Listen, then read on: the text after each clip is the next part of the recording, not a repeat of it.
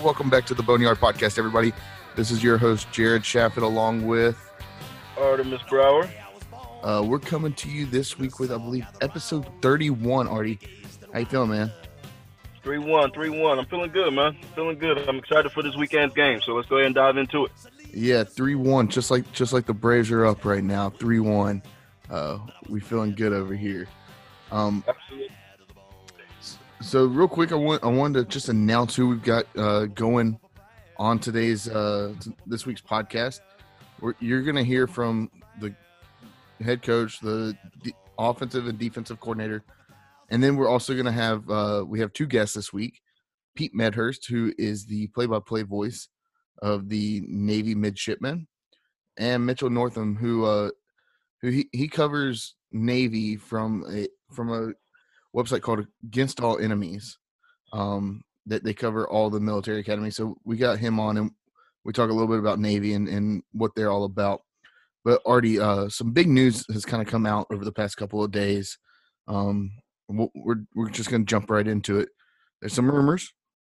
We know that there's a situation. We don't know the full extent of the situation. Basically, Coach Mike Houston basically said there is some kind of COVID outbreak. We don't know who has it. He won't say. There's some names and rumors that are circulating, and people are speculating who it may be. That's not our job on the podcast to tell who that is or who we might think it is. Because I mean, I think that that's something about the player's privacy. But what's your take on what you're hearing? But wouldn't you think that this would have to come out by tomorrow, though? I mean, the game's on Saturday, so if there is any kind of COVID discrepancies, this would have to come out probably today or tomorrow. I mean, you can't. They're not gonna. They're not gonna announce names. I mean, that's fine, but are we going to be able to play is my question. If you're not going to name names, then how many is it? Is it a problem as far as us going forward, as far as playing the football game? Does Navy know? Navy deserves to know. They don't want to. I'm sure at this point Navy knows. Okay. I don't think that it's enough to postpone the game or cancel the game. I think that right now we're looking at maybe 5 to 10 guys, and I think most of them are. That's an outbreak. That's a full blown outbreak. Yeah, but that might be more than what's actually accounted for. Right. We hope it's a bunch of false positives. But this game's going to be played this weekend. I don't have any doubt in my mind that this game's going to be played. If there was enough to, I mean, the teams have practiced. They've been together for the last 3 or 4 days. Like the guys that are in protocol now are quarantining. They're isolating. So if they've been found out through contact tracing, then they're in quarantine. They're not going to be available this week until their tests come back positive tomorrow. They'll have another test around the test tomorrow, and they'll get those results probably closer to game time. Usually it takes about 24 hours. So we'll see how that goes. Hopefully the guys that tested positive for COVID-19 will then be able to test negative for COVID-19. And that negative test, that's all they need is one negative test, and they're back in the game. Looking at it, I mean, it looks like we might be down some key guys coming into this week, and I mean, Coach Houston, he came on Wednesday to talk to the media, and he kind of gave a brief statement and answered a few questions, but he really wasn't really open to giving any details about who it might be, who may have it, who may not have it. So that's the one thing that concerns me, is we don't know who has it, and we probably won't know that until Saturday when they come out for warm-ups. And I guarantee in the press box, everybody's going to have their eyes glued to who is out there. Everybody's going to be counting off numbers first thing during warm-ups. Yeah, I mean, and above all else, we want to wish the speedy recovery of anyone that is positive. I mean, that's the most important thing, is to make sure that these kids are healthy and to make sure that they come back healthy and can contribute on the field as soon as possible. So we hope for the speedy recovery of anyone that has it and anybody that's positive. Yeah. But Artie, I say let's go ahead and I want everybody to hear the press conference with Coach Mike Houston and the offensive and defensive coordinators, Donnie Kirkpatrick, and friend of the podcast, Blake Harrell. Let's go ahead and throw it over to that, and then we'll be back to you to break down the Naval Academy. How's that sound? Let's do it. All righty.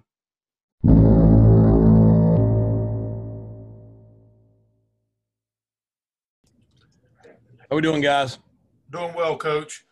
Okay, guys, we've got Coach Houston on. So before we get the coordinators, Coach Houston has a couple things that he would like to address with the media. So with that, we'll send it over to Coach. Okay, I just want to jump on real quick before the coordinators got on here. I thought it was important to hear from me first today. We all knew this year was going to have a lot of uncertainty surrounding it with the COVID-19 pandemic. We're seeing it all across the country in the sport of college football. I think particularly with some of the news that came out this afternoon that I got when I was coming off the field about the University of Alabama. Obviously, there's things at Florida. It's just, it's a different year, and we're all dealing with a lot of stuff. It's not been easy to deal with, and it's a situation that we take very seriously in the way we handle it and our protocols. The big thing is I've been really, really proud of our young men and how they've handled everything we're asking them to do on a weekly basis. Obviously, it's not normal. It's something that's, it's inconvenient. It's difficult at times, but they've done a great job of understanding the process and really trying to do a great job of adhering to it. We are dealing with some issues right now, and we'll continue to work through them as the week goes on. We had another round of testing today. So it's a situation that's still very fluid. We've had 2 really good practices, particularly today. Really pleased with the way our team practiced today, the energy, the effort, the performance, really were able to correct some things from yesterday and really have a productive day. Feel very, very good about where we are going into the weekend. We're facing a very talented Navy team this weekend. Obviously, it's going to be a great challenge. But I feel confident our team's going to be ready to go. Not really going to discuss or get into who's available or who's not available right now.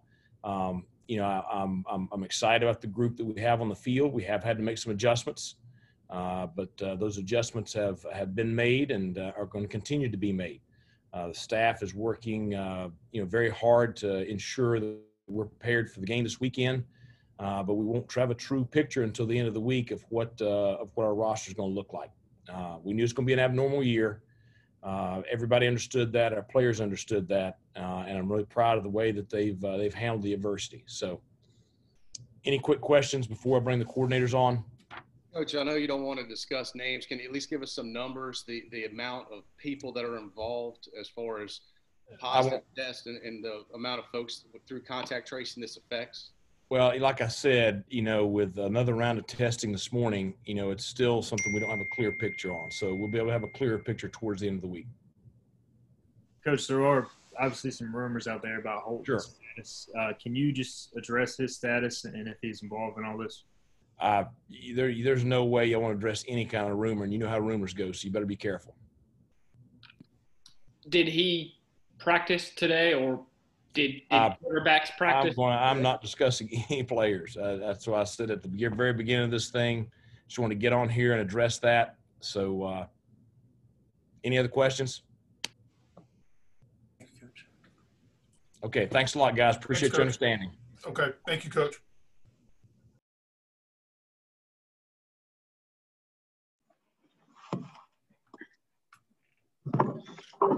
Good evening. Hey, Coach, how are you? Good. I got to prop the chair up a little bit higher than Coach Houston had it. Make sure you don't record that one. Okay, we'll go ahead and open up the questions to Coach Harrell. Coach, obviously triple option week. I know you've got a lot of experience with it, but what's this week like, or what's this week like from a preparation standpoint? It's in some ways it's like every other week. You just kind of got to get to focus on your opponent. You got to get familiar with them, what they do, how you think they're going to attack you. Make sure your kids understand the plan, know the plan, feel comfortable with the plan, and then go execute it, and execute it with great effort and great energy and great execution, and go from there. So it's, for me, it's been very familiar. It's just, it's what you're used to. It's kind of what you spent the last, 12, 13 years doing. And now it's just getting our kids comfortable and used to it. And they've done a great job with that this week, and just kind of building on it every day. And you can see them feeling more and more comfortable, light bulbs coming on for them, and they're really playing fast right now. I wanted to ask Blake about the linebackers. And when you look at Aaron Ramsey's kind of emergence, and then Dre Wilson, with their speed, those two guys specifically, how much of a factor could that be when you look at Navy's running backs and what they do? Could that be a big factor and help you all this week?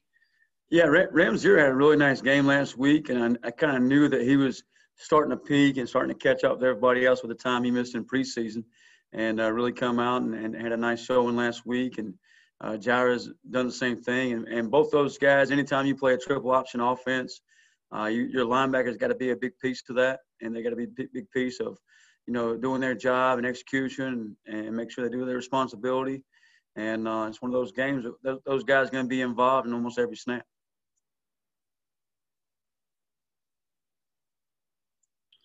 Coach, what's the single toughest thing about defending the option? I think for some guys, you're used to getting 11 hats to the ball. There's only one threat on a play.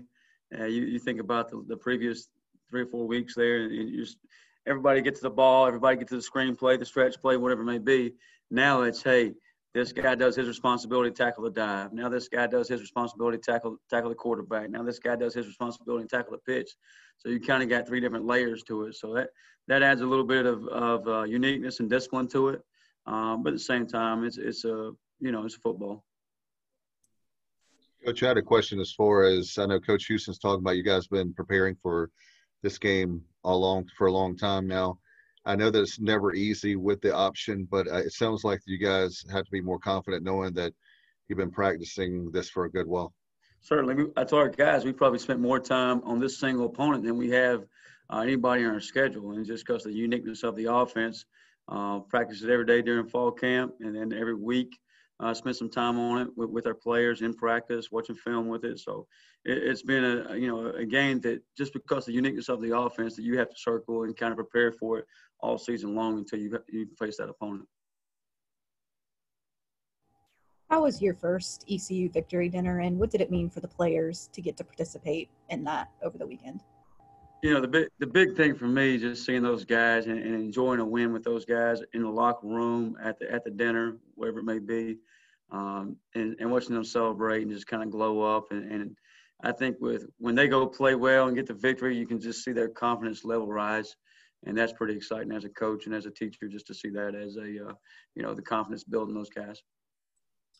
Blake, what's your sense of how your team will match up in terms of trying to defend the option in general, personnel-wise, with the guys that you've got to use this weekend? I'm excited about, just the guys, the way they've been practicing, flying around and fitting their responsibilities and how they play in the option. Personnel, I don't know if you're talking about our personnel versus their personnel. Sometimes it's more of, can we be disciplined? Can we do our job against a triple option football team? They've got some really good old linemen that come off the ball, nice low pad level. So we got to do a great job up front, of taking that on. The fullbacks are obviously they're leading rushers. We got to do a good job taking them out of the game, and as well as the quarterback in the pitch. So at every level, D-line, D-ends, linebackers, safeties, corners, we got to do a great job of fitting our responsibility and doing our job. Their quarterback, he looks like he can throw it, but you look at last week, they ran it 60 times compared to 2 throws. I guess just how aware do you have to be as a defender of that ability to drop back and throw it when they can sneak up on you like that? Yeah, I think the unique thing about a triple option is you're going to have a lot of one-on-one matchups, and they're going to get you in those situations. So you got to make sure you're over the top of those guys, and at some point they're going to take their shot, and you got to do a great job with your eyes and making sure that when your guy releases, you're there to make the play, and the guys up front, when it turns into a play action pass, we got to get to the quarterback. And like you said, he can certainly has a good arm, certainly does a good job with it, and if you give him an opportunity to throw it, he's going to do that. Coach, I had a question as far as with Navy. East Carolina's only beat Navy once. That was in Annapolis. Another thing is the Pirates have had a really hard time with a lot of points being scored in previous games. How do you limit the number of points this week? I know it's tough to defend the option and big plays, but how do you do it? Well, I always tell our guys the big thing we talk about in our locker room is don't look in the rearview mirror at the past years or the past game or the last play. Always look out the windshield. That's the first thing we talk about is just, hey, it doesn't matter about the past, whatever previous years, what happened, what didn't happen, what went wrong, what went good, what went, everything. And that's kind of the mentality we've been building all along. But at the same time, you're going to get limited number of possessions against those guys, and you got to get some stops. You got to win the first down, put them in long yardage situation, keep them off schedule, put them in second and long, third and long. If they get you in second, medium, third and short, then they're in their comfort zone. That's where they operate best. But if you can get them behind the chains, behind the sticks, then you got a chance to get them off the field. So that's kind of been our focus and what we kind of looking at the windshield at.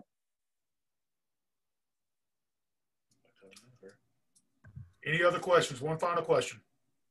Yeah, Coach, it's Bill Wagner. I'm with the Baltimore Sun newspaper. I cover Navy athletics. Can you talk about your relationship with Navy defensive coordinator Brian Newberry? He indicated that you all knew each other and had met through some clinics and talked. And I don't know if you ended up as his successor at Kennesaw State had anything to do with the relationship you have, but he mentioned that when you did take over, he had some discussions with you maybe about personnel or whatever, but can you just talk about your relationship with Brian? Yeah, Coach Newberry, he's a great football coach and even a better man and a good friend, and several friends on that staff with him, P.J. Volker and Kevin Downing, all great guys. And Coach Newberry has been a good sounding board over the years, just one of those guys you always chat with, talk a little ball with, get on the phone and discuss this and that. And we went to when I got opportunity to go to Kennesaw State, and he was probably instrumental in helping me get that opportunity. We certainly had some discussions about personnel and things he was doing there, and he gave me some advice, and it's been really good for me. So he's done a great job at Navy. He's done really well up there. And do you feel like, the Brian Bohannon comes from the same option tree as Ken Niumatalolo and Ivan Jasper, the Paul Johnson option tree? Yeah. Do you think getting to see that every day in practice helps you in particular when going against Navy? Because their option is unique. It's not the same as what Coach Houston ran at Citadel and Lenore-Ryan. Yeah, I think anytime as a football coach you get a chance to see a certain offense every day in practice, whether it be spring ball, fall camp, or it helps you be familiar with how they're trying to attack you, or the things they like to do, why they do it, and maybe just understanding the offense. At the same time, we always have a saying that it's not what you know, it's what your players know. And that's the important part this week is we got to get our players to understand, our fits, our scheme, and what we're looking for on game day. So that's important. And they're doing a great job with that. And I'm really pleased about where we are at this point in the week. Thanks a lot. Okay. Thanks, Coach Harrell. Appreciate your time tonight. All right. Appreciate y'all. Hello. Hey, Coach. How are you, sir? All right. Wake up over there. Here we go. All right, Coach. We're going to go straight into questions, okay? I figured we would. Let's do it. All right. Hey, Donnie, this is Troy. Do you envision Mason Garcia having significant playing time on Saturday and possibly even starting? This must be a big game. Troy's here? He hasn't been here in any of these games on Wednesday. Is this like a really, really big game? No? What's going on here? Huh? Good to see you, Coach. Good to see you. Every game you prepare for everybody to be ready to go. That's what you have to do. And Mason has made a lot of progress, I would say, the last 3 weeks or so. He got in a little bit at the Georgia State game. Wish we would have gotten him in there a little bit earlier. Wish we could have gotten a few more snaps out of him. Just that week, had he moved ahead to the number 2 spot, he had an opportunity. Alex Flynn's arm got a little sore. Alex had to miss about a week of practice. Mason came in, and with that work, really started to improve. So last week, we had him warming up. We were ready to get him in there. I never dreamed we were going to go on an 8-minute drive. You know, we were trying to. Didn't realize we'd be able to do that. And unfortunately, we didn't get the ball back. He didn't get in. So I was hoping he's going to make a contribution in those 2 games.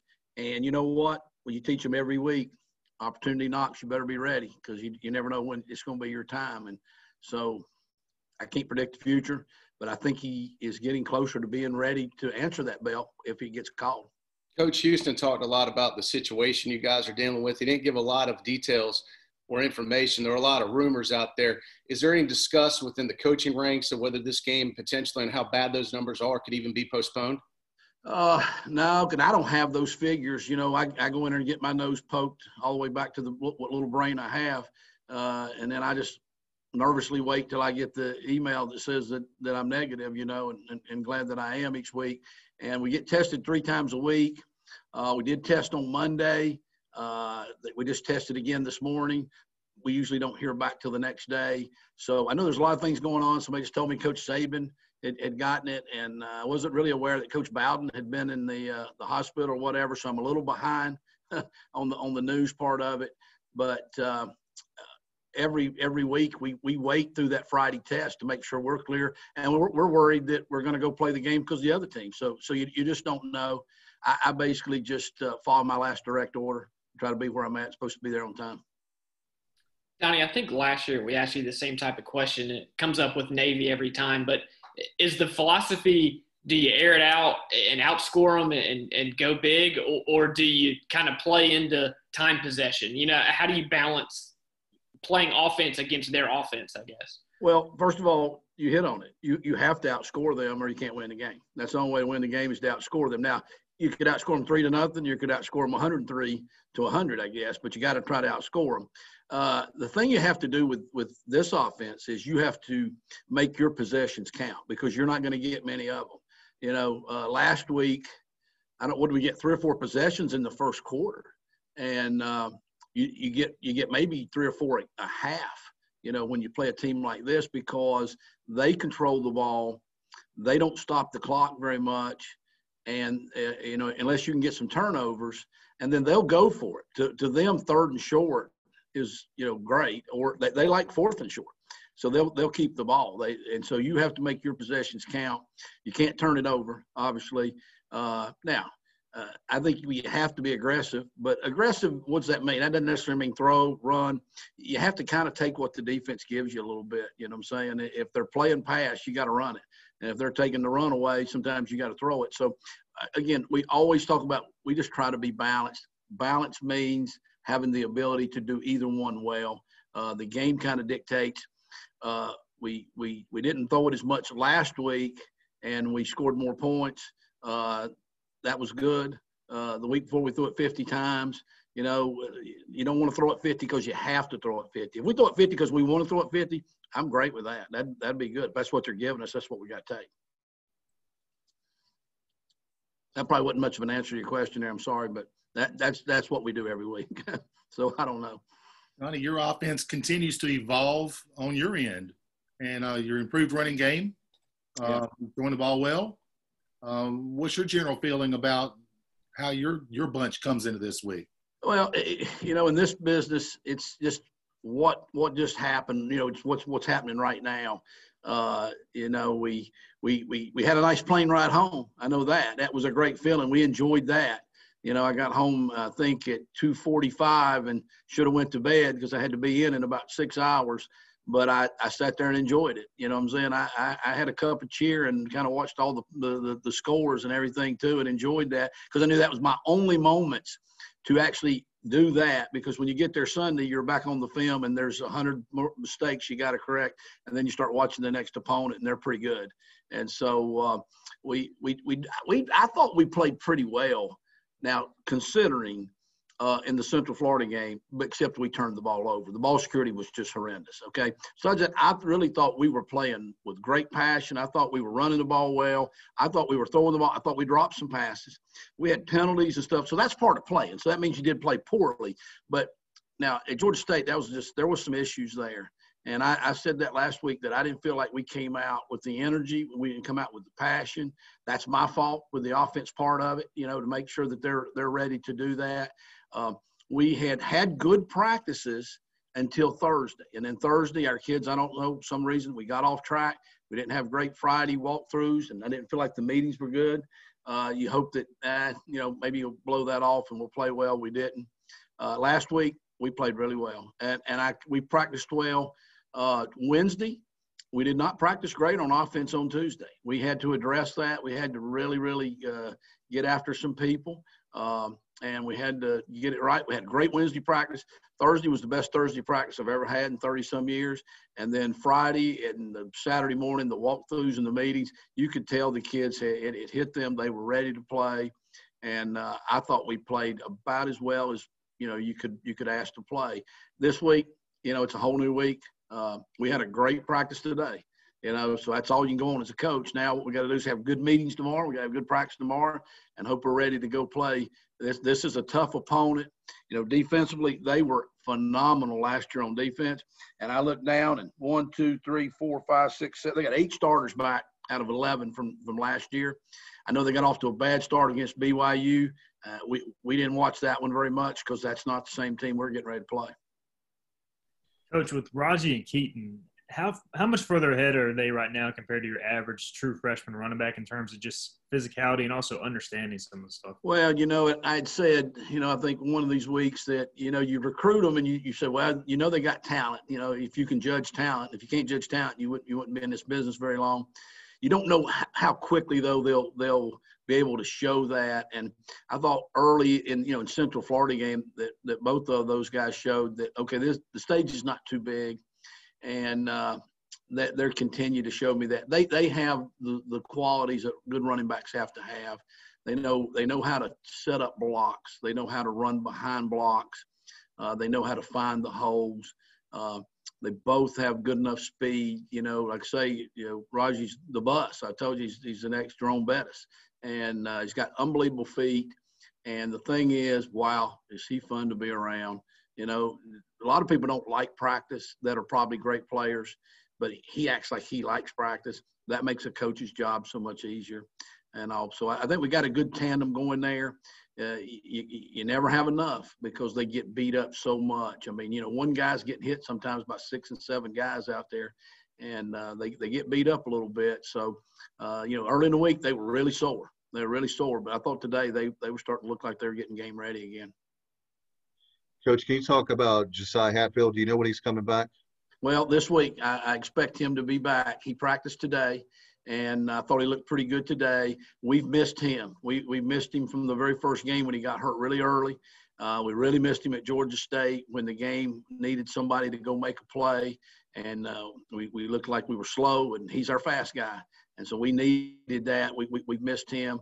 And then last week he just was not ready to go. We just, a fast guy, if they're not feeling good in the lower body and they can't run fast, then they're not very good to you. You know what I'm saying? A big guy, he can still be big. You know what I'm saying? He can still take up space. He can still block. Still thinks he can do maybe, but he's a fast guy, so he has to be a guy that feels good, unfortunately. But today he looked like he felt good. He's catching the ball well, so we got to get him involved in the offense. I know we've talked a lot about, okay, we got to get Snead going, and Snead got going, got to get Blake going. All right, now how are we going to get CJ going? That was the deal last week. I told you we're going to move him around. We're going to do a couple of things. We did do that. We got him on an inside there. We put the tight end outside. They didn't realize we did. CJ's so big they probably thought he was the tight end, and they had a safety on him, and that was a mismatch. So we get a 70-yard touchdown pass or so. We got him going. And he didn't have a lot of catches, but if you get two touchdowns out of every 3 catches, we'll all be pretty good. So now there's still room to get one more guy going, though. You know what I'm saying? They're still there because defenses will take certain things away, and the more weapons you got, then the harder that job is for them. Donnie, how do you guys approach the rest of this week? It sets up to be a cool day on Saturday, but do you kind of recharge them for the rest of the week, or do you try to go really, really hard, or what's the approach? Well, the press box is always about 68, and I try to tell them to cool it down a little bit more up there, so it's kind of nice. I'm not too worried about the temperature, but I hear it's going to be a fall-like day. I think our kids kind of like that. I'm thinking, we were really concerned in Tampa. We got there, it was 92 degrees when we got off the plane. We were like, that's not very good. It was really hot when we got in the stadium, but luckily the cool breeze and the humidity wasn't there. We didn't get that rain. And I thought our kids got excited about the little bit of the cooler air. So I think we've practiced well when it's been cooler. So I think they embrace that. So we do want to practice hard in this program. We're going to practice hard. That's the culture we're going to go by. But we have had some discussions as coaching staff about the team that's freshest will have the best chance to win. And it's going to be a physical game. I don't know their offense that well, but I know it's physical. So I know our defense kids want to be fresh. I know that we have to be at our fastest. That could be our advantage against them. So we are being smart. Coaches cut back some of the periods and some of the reps. Now we're such a young team that, that's not as easy or as obvious to do that, because you need the reps. They need those practice. They need to see those looks. But we have definitely cut back a little bit. And I hope it's an early game. That's another big factor. You have a little bit less rest, so you have to maybe dial it back a little bit on Thursday and Friday when you play at noon. Coach, just curious, how are you splitting up those reps at practice this week in the quarterback? You're going to keep going with that until I say something, aren't you? And what you don't realize is the head coach is looking right over my shoulder right now. I was just wondering how the reps. Here's how we do it. We didn't do it any different this week than we always do it. The first quarterback takes the reps with the first offensive line, and then he gets a few of the ones with the two. So we like to do things in 6 play reps, and then we re-rack it and kind of do a couple different field positions. So the first quarterback takes the first 6 reps, then he usually gets about 2 more, and then the second guy gets 4. And then if it's a scale drill or a team drill, we kind of stay with that a little bit. So the third guy, he has to learn by osmosis. I mean, literally, he gets no reps except he gets individual.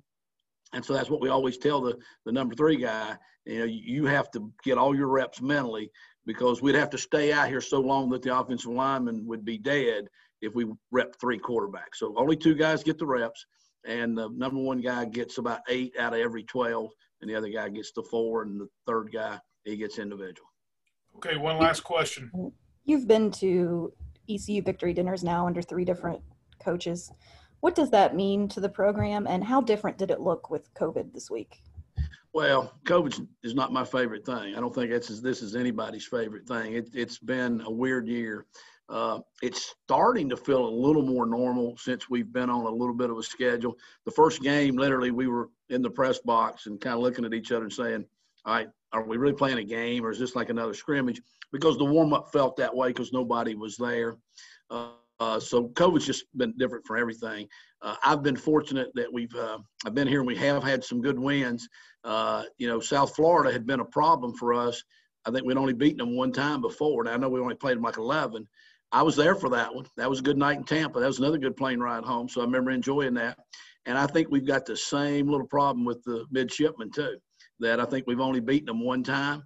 I was fortunate I was there for when we beat them up there at their place. So we've had a lot of good wins here. I can't wait till we're getting those wins and the crowds here, because Dowdy Fickman's a pretty special deal. Greenville's kind of a cool place, like after a winning football game now, you know what I'm saying, on a Saturday.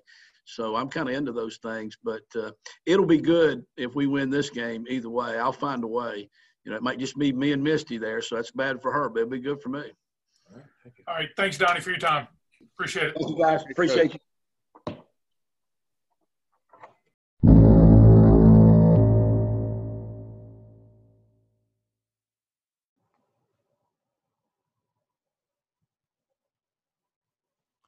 So that was the press conference with Coach Mike Houston from Wednesday. That's when he came on to talk a little bit about COVID. Y'all heard that. You heard his statement, not giving any names, not even diving into if it's a key player. They just said they have a critical issue right now with COVID. What I did like to see and hear was Coach Kirkpatrick. I mean, he was very, very upbeat and funny as usual, which helped lighten the mood in the press conference, and I hope y'all enjoyed that.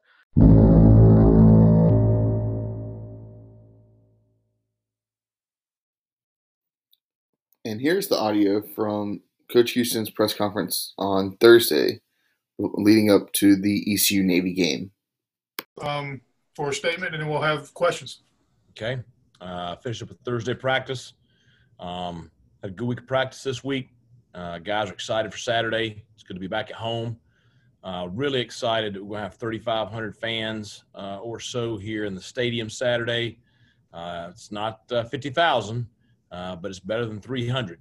So it'll be good to get some Pirate faithful back in Daddy Ficklin so they can cheer on our group. And obviously we have a very challenging opponent coming in here, but it's the one that we're very, very excited about the matchup with. So should be a good one.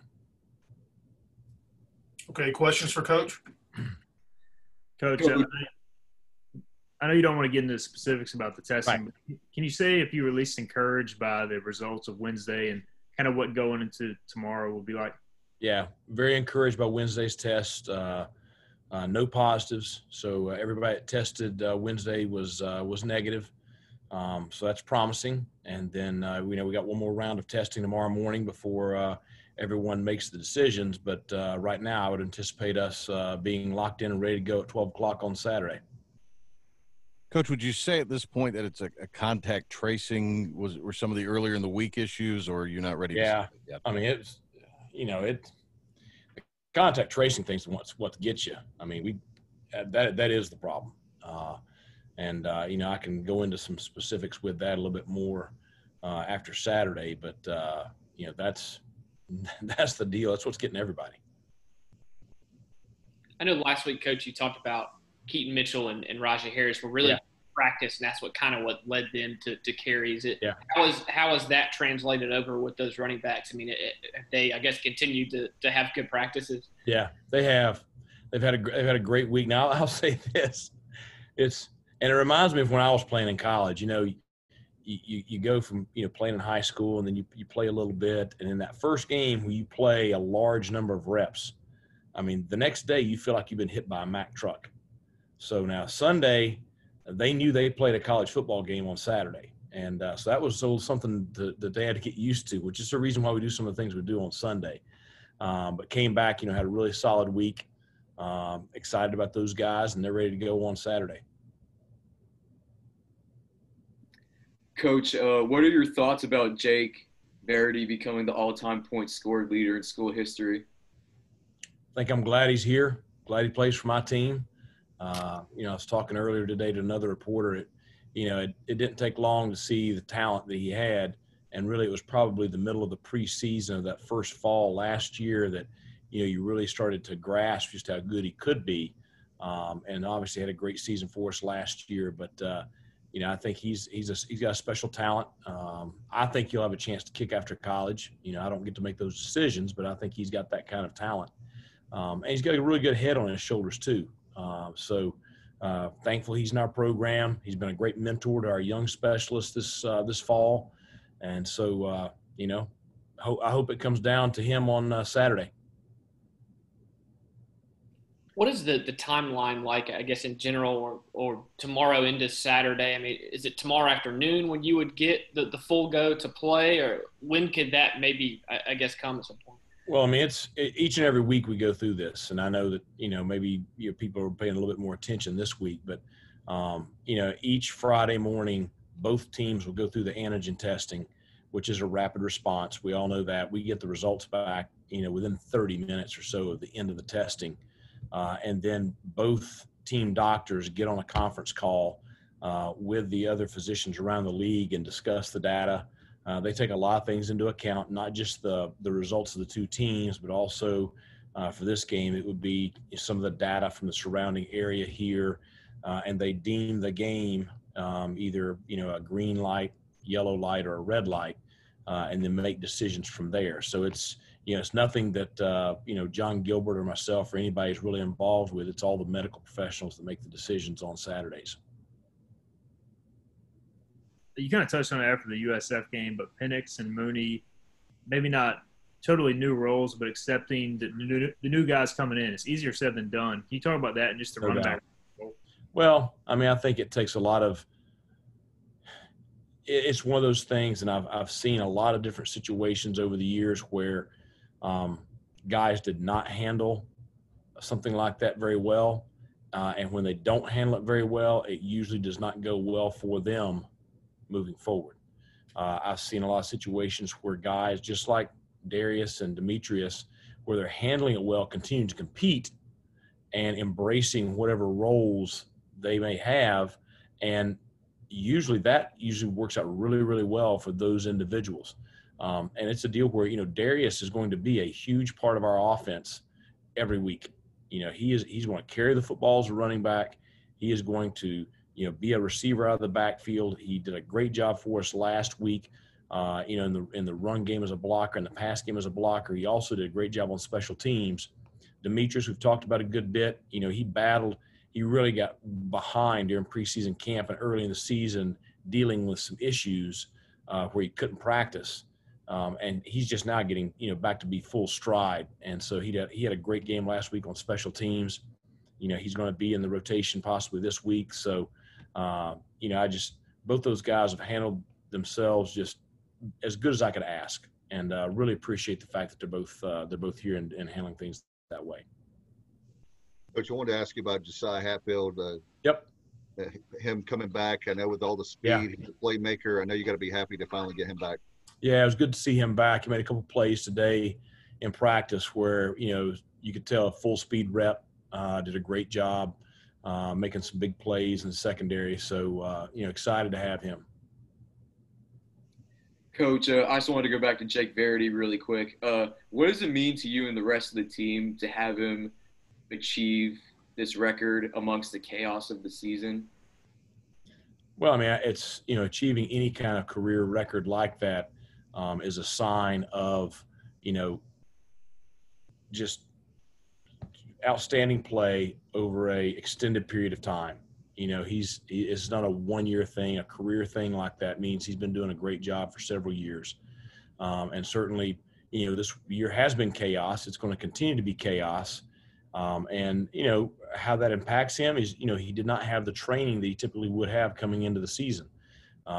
He's no different than any of the other guys. It's hard to replicate what Coach Williams and his staff do for the student athletes here. And so, for him to still perform at a high level, and he's had some issues. He's had some issues where he's not been at full strength, but he's continued to perform at a very, very high level. So I just think everybody's excited for him, proud of him, and, we're fortunate to share the moment with him. How is Robert Hill settling in so far this season? Robert's doing a good job. He's our starting short snapper and starting deep snapper, which is what he did at Nevada. And, the irony is the fact that he grew up going to ball games here. His parents lived in Greenville when he was a kid. And so, he talks about, his memories being in the stadium in the stands. And so now he's on the field playing. So it's a pretty neat story, but he's doing a great job for us.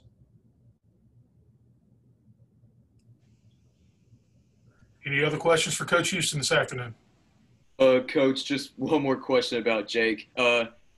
Any thoughts on him being named the American Athletic Conference Special Teams Player of the Week? Happy for him. It's a great honor. It's anytime our guys receive, any kind of award from the conference, just really, really proud of them. Coach, you cited good practices coming into the South Florida game, and do you feel like you've had continuity this week in terms of building on that? Yeah, I think we've had, we had some challenges, but I think the kids have really picked up and adapted very well, and we've had solid practices this week. Okay, have time for one more question. That's the reason I'm excited about Saturday. Okay, thank you. Okay, thanks, Coach, for your time. Thanks a lot.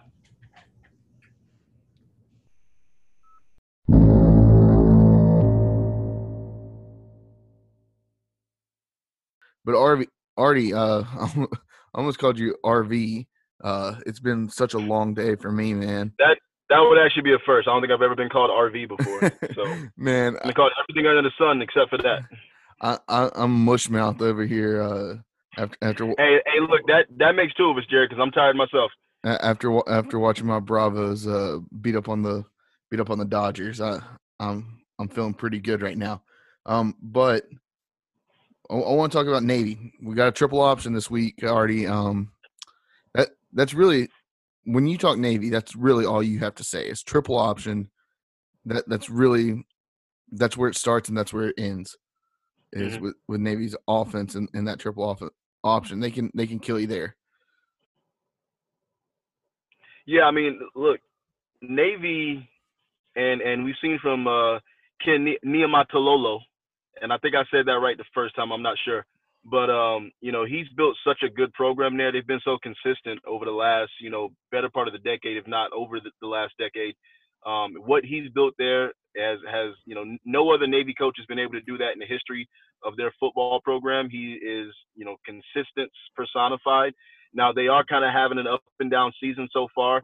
They had a loss, a big blowout loss, then followed by a win, then followed by another blowout loss, then followed by a close win. So this is kind of a season that they're kind of in uncharted territories. But getting back to that triple option, we are going to see that heavy and often, early and often in this game. But if you're going to have two coaches that have seen it before, lived, been there, done that, lived it, it would be Houston and it would be friend of the podcast, Blake Harrell. Our guys are going to be ready for it. They're going to be prepared for it.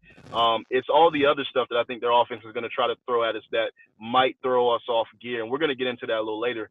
But, this is the only kind of triple option offense we'll see all season. And so this is going to be a really, prime time game for us as far as our defense to see what they're made of. Are they going to actually be prepared for this, or are they going to get, ramrodded like other teams have gotten by this triple option?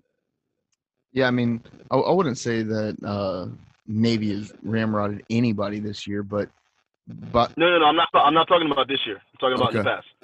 Yeah, ECU has been, as you say, ramrodded in the past by Navy. They've been bent over backwards by Navy in the past, but yeah, I mean, Coach Blake Harrell, I mean, he talked about it in the press conference. I mean, they've been working this triple option. They've been practicing stopping this triple option since the beginning of fall camp. He said this is the one team that ECU and all teams really have to prepare for throughout the season up until game week. So they're incorporating triple option into the practices routinely throughout the week, even when it's not Navy week, which is something that I like to see, like to hear that they're making adjustments. And I have a feeling that if ECU can shut down or stay tight with Navy in the first half, ECU might have a good shot at winning this ball game, because Coach Blake Harrell has shown he's shown that he can go in and make adjustments on defense and come out and shut a defense down in the second half. That's the one thing we haven't seen that in such a long time at East Carolina. You haven't seen a coach that goes into the half and really makes adjustments. You saw it a lot with Ruff, but there were definitely times with Ruff that they didn't make adjustments. They didn't fix things, and definitely you didn't see that shit with Scotty Montgomery. Scotty Montgomery, hell, I don't know if he even knew what half it was half the time. So that's. I mean, look, Scotty Mo's a good coach. He's not the right fit for a head coach, in my opinion. I think he's a great coordinator, but I don't want to shame Scotty Mo like that. But he definitely didn't do the things he needed to at his tenure at East Carolina. Scotty Mo doesn't know his head from his ass. That's just calling it how I see it. All right. So, Artie, looking at Navy, is there somebody that stands out to you? I know Dalen Morris, the quarterback for Navy, he's kind of the X factor in this game. I mean, he only threw for two passes last week, but we know he can sling it. I think he has 17 completions on the year, and he missed a game. So even with running the triple option, who's your X factor? I mean, obviously, the quarterback, just because, he can pass the ball. He's not someone that can't pass. He can absolutely throw the rock. But, their receiving core, they've got probably the best receiving core they've had in a very, very long time. And they don't get a lot of, options and a lot of, time to get the ball. But when they do get the ball, they make the most of it. They make plays. So I think their receiving core and my big thing for our defense this weekend is that we can't get lulled to sleep by the triple option. They're going to run it early. They're going to run it often. But if we can force them into 3rd and 5, 3rd and 6, 3rd and 7, that's when I think we can make a big impact, because their receivers they're gonna want to throw the ball, and we're gonna have corners and safeties that might be a little low to sleep. They might be a little tired. They might be a little not active because they're not really into the gameplay or the game flow. And so I think the receivers can either hurt us or we can step up to the call and shut them down. And so I think their receiving core, to me, is kind of their X factor as far as going into this game. Yeah, I mean, I think that, yeah, you got to shut down their receivers, because that's how they kill you. That's how they kill you. We talked about this in our interview that we have coming up with Pete Medhurst, the play-by-play voice of Navy football. I mean, they kind of get at you with the triple option. They kind of just kind of nickel and dime you, and then when they finally catch you sleeping, they hit you for a big crossing play over the middle, and they take it deep. Yeah, I mean, and for me, and I just want to talk about the defense for a second. I think it's going to be important to be a bend but don't break kind of defense. They're going to run the ball. They're going to get first downs. They're going to have a lot of possessions on offense. Well, not a lot of possessions, but they're going to have the ball for quite a bit of time on offense. I think both of these offenses, ECU and Navy, like to hold the ball a little bit, move the ball methodically down the field. And so that's why I said earlier in our tweet on Twitter that offensive possessions are going to come at a premium in this game. And so as a defense, if we can hold them to field goals and not touchdowns, if we can, once they get into the red zone, or even prevent them from getting into the red zone, but once they get into the red zone, be able to stop them on those third downs and have them kicking field goals instead of touchdowns, I think that's going to go a long way. Yeah, I think so too. And we break that down a little bit more in our interview with Pete Medhurst. Artie, let's go ahead and send it to that. Let's do it.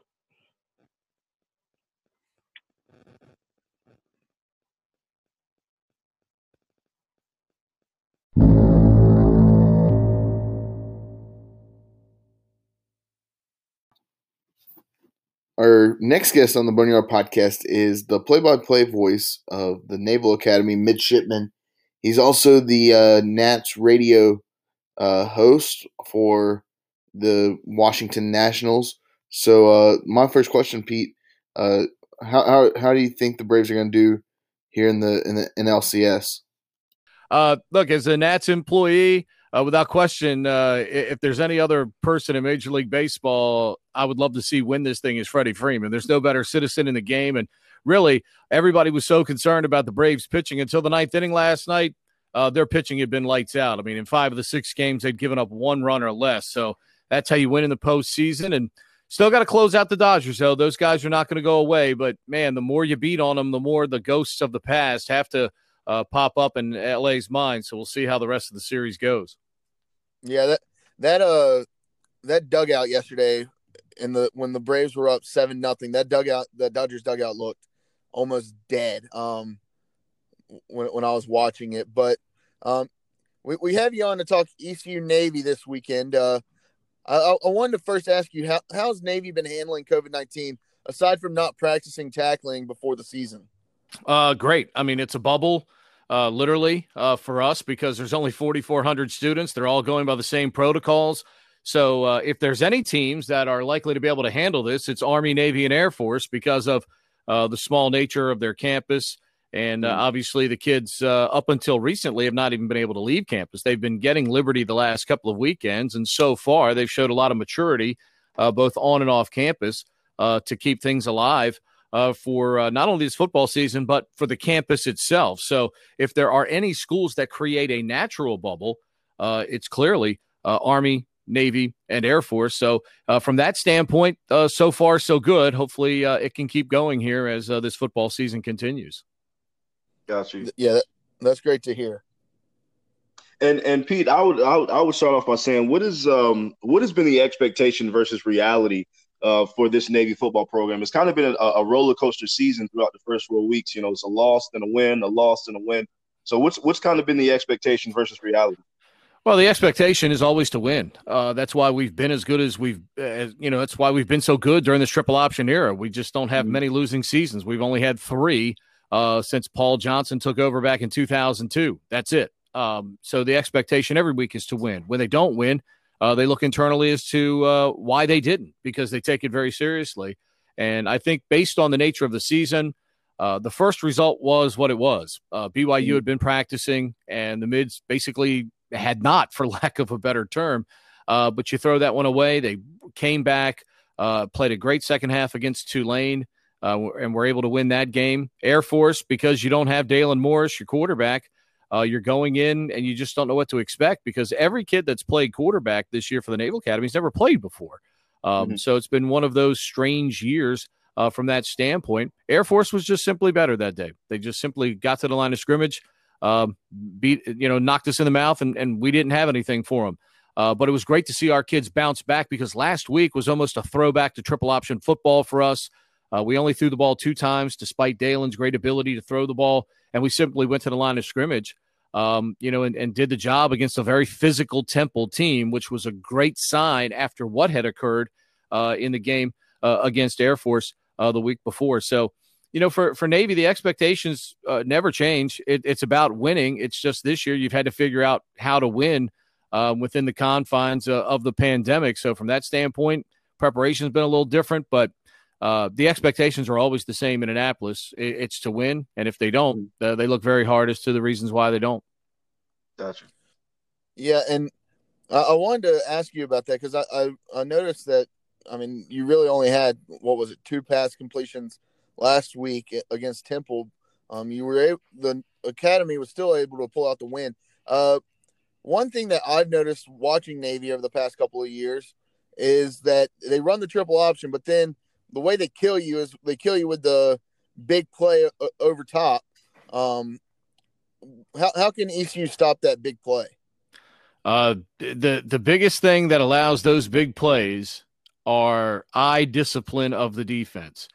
Everybody gets, so enamored with running up to the line of scrimmage to take the fullback and take the quarterback or the running back. Everybody wants to get up there and aggressive. Last week Temple had 11 guys within 7 yards of the line of scrimmage. We still were able to run the football incredibly effectively in all facets with the slot backs and with the fullbacks. Fullbacks ran for 152 yards in the game. So from that standpoint, it's about man on man. But as we've always done in the past, as soon as people start creeping up and get all those 11 guys up within 7 yards of the line of scrimmage, we have the best wide receiver core we've ever had here at the Naval Academy right now.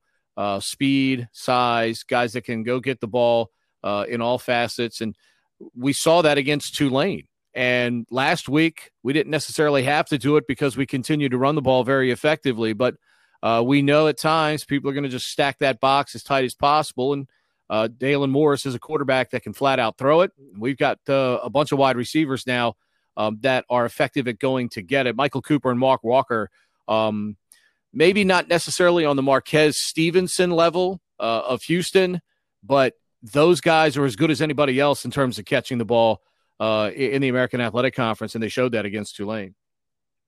Got you. And Pete, what intrigues you the most about this matchup with the Naval Academy and ECU this weekend? Look, for lack of a better term, we've had ECU's number for a long time. Yeah. We hung a lot of points up a couple times down at Dowdy-Ficklin Stadium. I believe, though, the East Carolina product is a lot better under Mike Houston. They are making incremental ground up, a tremendous win last week against South Florida team that, my gosh, has been tested early in the season. So you knew you had a South Florida team that had been battle tested against good people, and ECU went there and got a great win. And I've tried to tell people all along, people have had to be patient with Mike down there in Greenville, because what he took over was criminal, because that's a program that has been so good and reasonably consistent at being good in the past. And, quite frankly, letting go of Ruff and McNeil the way they did was one of the worst pieces of athletic administration I've ever observed. And Mike took over a cupboard that had just probably as bare as East Carolina's ever had, maybe since its inception. And seeing what he's doing, in terms of rebuilding this, they look like a team that is being coached. They look much more organized out there. They look much better prepared to play. And at some point, and maybe it's a game like last week, that, gets that light bulb on and keeps it on for them, because they've got people. Mike's coaching staff is doing a terrific job. You can see the difference from when he took over to where they are right now.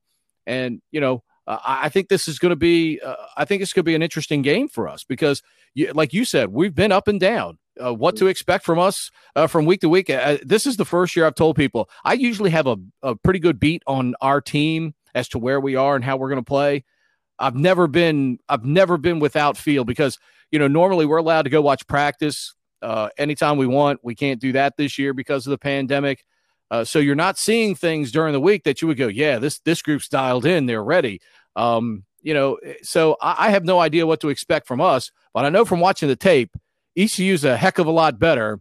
And as we know, Holt Nailers is a guy that on any given day can flat out cut it loose. And it's an offense that can put up some numbers. And last week they did that.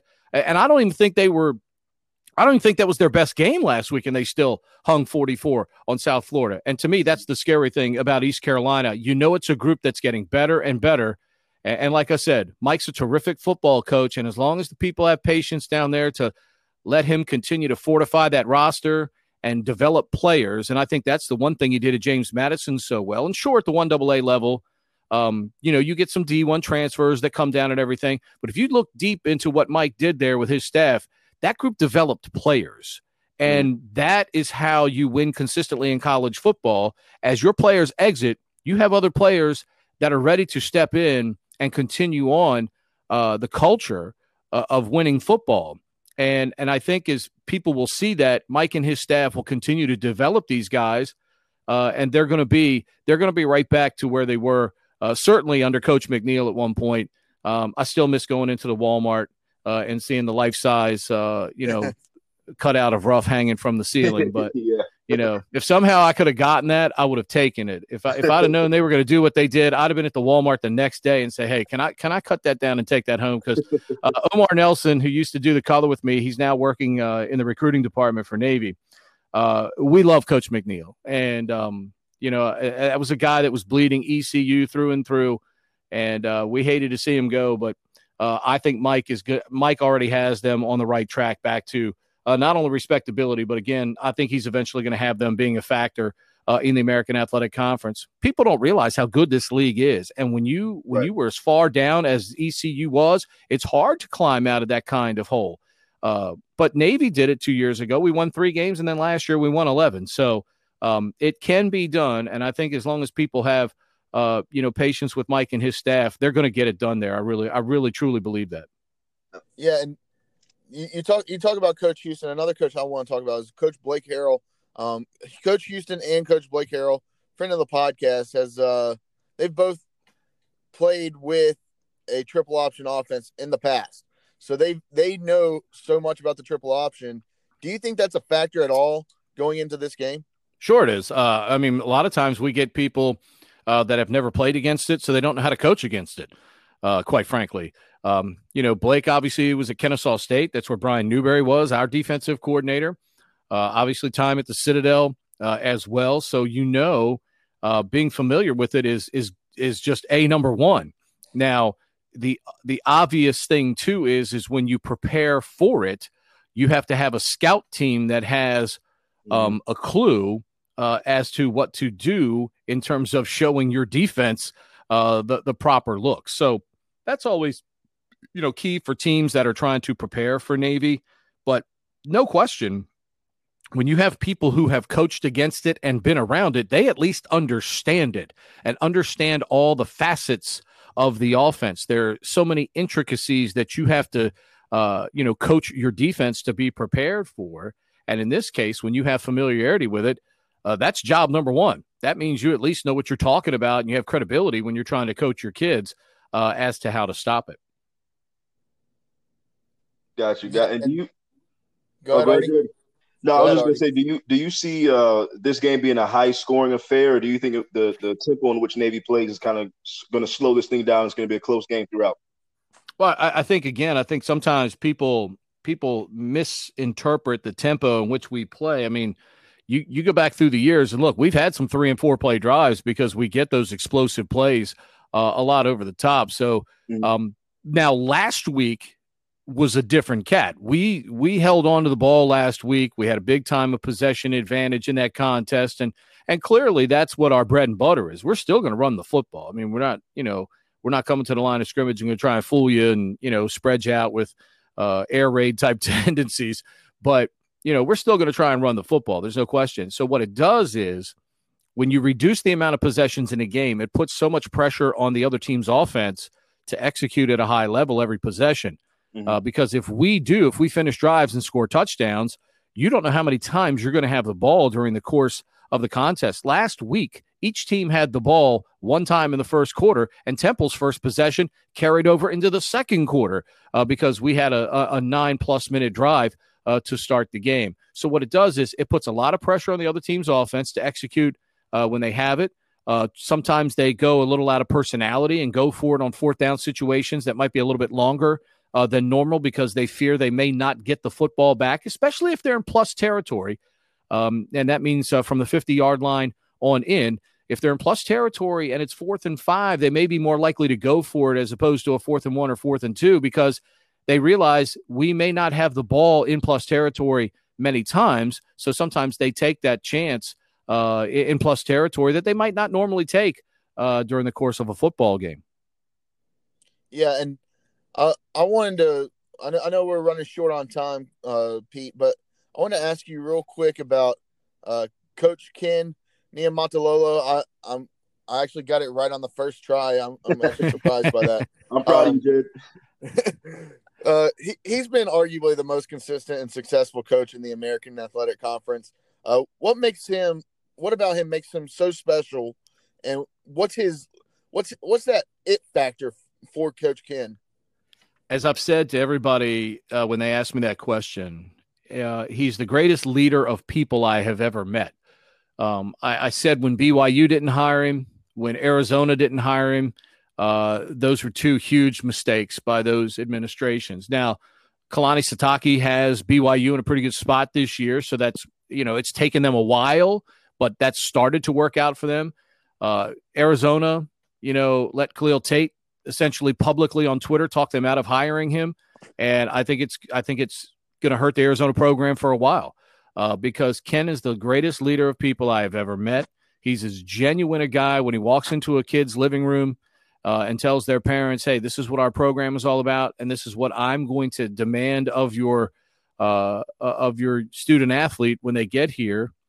But, when they leave here, they're going to be better people. And you can't help but be a better person. I've become a better person just being around Ken Niumatalolo and the things that he demands of his team and the leadership that he exudes. And football coaches nationwide know X's and O's. I mean, there are a lot of guys that know X's and O's, but Kenny has that trait, that special trait of leading people and being able to lead them, under much more difficult circumstances at Navy. There's a window in the afternoon for practice. Basically, depending on when kids' last period ends, you've got a window between 2:30, 3 o'clock and 5:30, 6 o'clock where they have to get everything in. It's not like, I was reading before the Tulane game where They had one day because of the storm. They couldn't practice in the morning, so they had to practice in the afternoon. Well, Kenny doesn't have that option. He doesn't have the option to practice at 8 in the morning or 9 in the morning like some other teams do, and kids have all day to recover and stuff like that. He's got this little tiny window in the afternoon. He and his staff have to get business done, and they've done it consistently. They've done it at an incredibly high level. They've never lowered the standards of the academy in which to do it, and that's the extraordinary thing about, you go back and look at Navy's football history. They've never had a run like this, like they've had in the triple option era, and it's because of tremendous leadership at the top with our athletic director, Chet Gladchuk, all the way down through first Coach Paul Johnson and obviously now Coach Kenny Amadololo and their respective staffs. Those staffs have stayed here in many cases. We've had great continuity on our coaching staff so far. And that also, when people want to come to work, they don't want to leave. When they work for people they like working for, and they work in a great culture, they don't want to leave that culture. And we've been blessed. But that's because Kenny, starts it at the top. And success or failure of any organization, I don't care what business you're in, it all starts at the top. If the person at the top is credible, is a great leader, is believable, then those people are going to lead you in a positive direction, and you're going to get positive results out of your people. Yeah. And one last question. I know you got to go. What can ECU do to win this game? First thing to me would be not turn the ball over. And I think, again, you've got guys like Prohl and Snead, Johnson. I mean, these are all people that can make big plays. And if they can get a couple of explosive plays, they're going to have to knock Navy back on their heels a little bit. And again, like I said, I mean, Holt Naylor's, right now at 57% clip, probably has to go a little bit better than that this week. But at the same time, I mean, people have been able to run the ball a little bit on us. So I think that's another area where if East Carolina can kind of, turn the tide on Navy a little bit and hold the ball some and keep it away from Navy's offense, I don't doubt Navy will move the football. I think the two games against American Athletic Competition so far have shown the ability in which to do that. But look, I mean, like I said, East Carolina now is starting again to have the kind of people you need to beat people in the American Athletic Conference. This is a great conference. There's no question we're as good as a lot of Power 5 teams. Our teams in the American prove it on a week-to-week basis. And, ECU's got people. You don't do to South Florida what they did last week without material. And they've got the kind of material to now, I think, compete with Navy. And we'll see what happens coming up this week. All right. Well, Pete, I know you got to go. I want to thank you for your time. Thank you for joining us on the Boneyard Podcast. Absolutely. And wish Navy all the best of luck after they play the Pirates this weekend. Appreciate it, guys. And look, I mean, unfortunately we are not traveling this year, so we're broadcasting the game from back in Annapolis. There are two places in the American Athletic Conference that you must go to cover a game: Memphis and East Carolina, because they are 1 and 1A in terms of press box food. There's no one better in all of college football, and we're going to miss that this week. But we always love coming to Greenville. It's a great place. Our fans always show up, and your fans are always unbelievably hospitable. And I know we're going to miss that this year because East Carolina has always been a great place for us to go. I know that. Yeah, I'll have a bite for you. All right, Pete? Please do. All right. All right. Take care, Pete. You guys have a good week. Appreciate you. Thank you. Yep, thank you. Take care. You too. All right.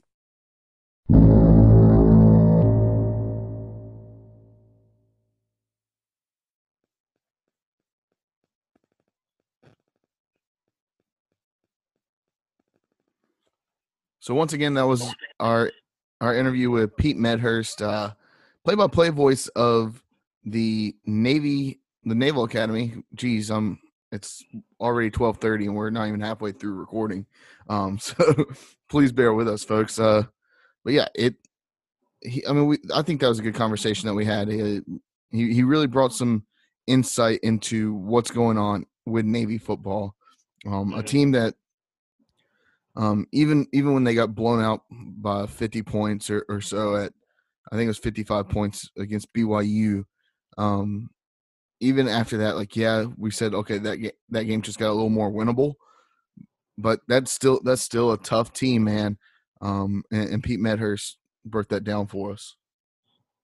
Yeah, I mean, he did a really good job of also, talking about Coach Ken. I mean, he's going to have this Navy football team ready. If anything, Navy's going to be disciplined. They're going to be ready to play. Now, I know week one they were not ready to play, and that's because they didn't practice tackling. And I still don't understand how you can coach a football team and think it's okay to not practice tackling. But I would say outside of that blowout loss to BYU week one, they're going to be dialed in. They're going to be ready to play. And Coach Ken is going to have his team ready to go. So we, on the other side, had to be ready to go as well. So I think he did a great job of breaking that down. Yeah, I think so too. And I don't know.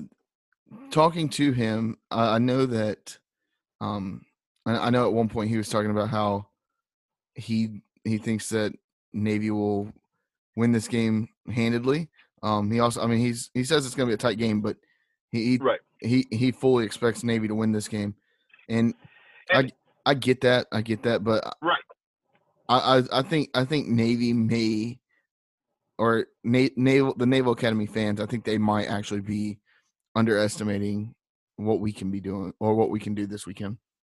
And on the flip side, I mean, they have every right to think that they're going to come into Dowdy-Ficklen and beat us. They're 6-1 all time in the series, and a lot of those games have not been close, Jared. They just really haven't. And so they from a Navy perspective, yeah, they are going to feel like they're going to come in here and win this game, and they probably feel like they're going to win it handedly. The problem with that is that they're going to face an ECU team that's going to be up for the task, in my opinion. And this is going to be a close game. And like I said, offensive possessions. I think you're going to see 6 or 7 offensive possessions from each side at max, maybe even 5 or 6. So I mean, this is going to be a close game, and ECU is going to be up for the task. Yeah, I'm excited for it. I think this will be the first true like benchmark. I mean, UCF, that everybody kind of knew what was going to happen there. Georgia State, that's a tough loss. You learn from it. You move on, and then you have USF, who ECU beats, and honestly beats handedly. We haven't seen a win like that in such a long time. Coming for the Pirates, that you're like, oh wow, like that was pretty good. But then you remember that USF is probably the worst team in the conference this year. They're the new UConn. But that's a game where you get your footing, especially after coming off an embarrassing loss. I'm just going to be all the way honest with you. Losing to Georgia State the way we lost was embarrassing. And so to be able to bounce back and to be able to have the resilience that we had, I mean, I know we played a bad team, but it doesn't matter. We still win into South Florida. We won that game by 20. And that's a game where you get your footing, you get some confidence going into the next week, and you go into the next game saying, okay, we got to win under our belt. We got to win in conference. We can do this. We can actually hang. And so I think the way in which we won last week set us up for success for this week. Yeah, I would agree. And I think like we were talking about earlier, I think that if we can stop that triple option, and I know the coaching staff has really focused on that, I really think that we might have a shot to really hold them and stop them on 3rd and long and keep them from getting that to 4th and 5, and because that's where they kill you. That's where they get you, and they get you in their sights, and they step on your throat by getting you to, or by converting a 4th down and keeping your defense on the field. And the keys defensively, 1st and 2nd down belong to the front 7. We know they're going to want to run the ball, run that triple option on 1st and 2nd down, and they're going to want to get a lot of yards on 1st and 2nd down. That's kind of what their bread and butter is. They want to get 5 to 6 yards on 1st down, get another 4 to 5 yards on 2nd down. Boom, there you go. They've moved the chains. The front 7 has to be able to get tackles for loss, get a few sacks, limit them to 1 or 2 yards per run, 3 to 4 yards at max, and then force a 3rd and 5, 3rd and 6, 3rd and 7. 3rd down is going to belong to our corners and safeties to step up. So 1st and 2nd down, I would say, is going to be the front 7. 3rd down belongs to the corners and safeties. That's, to me, that's the game plan going forward in this game. Yeah, I fully agree, and I gotta say, Artie, I think we should just go ahead and send it over to our interview with Mitchell Northam I thought that was an interesting interview that we had with him, where we were able to break down some of the history and some of the tradition with the Naval Academy, but also talk Navy ECU. Well, going into the interview, what did you think? I mean, going into it, I was excited because I was kind of excited to hear the perspective of what it's like to be a midshipman. You know, I've always been kind of enthralled with that kind of lifestyle. Like, how can you go to school and also be a D1 football player and then also get ready to serve your country? Because a lot of these guys, college football is it. You got a few Navy guys in the league, but they still have to serve their country, after they finish school. And so I thought it was very interesting to get that perspective of what it's like to be at a service academy. Yeah. So with that, let's send it to our interview with Mitchell Northam from Against All Enemies, SB Nation.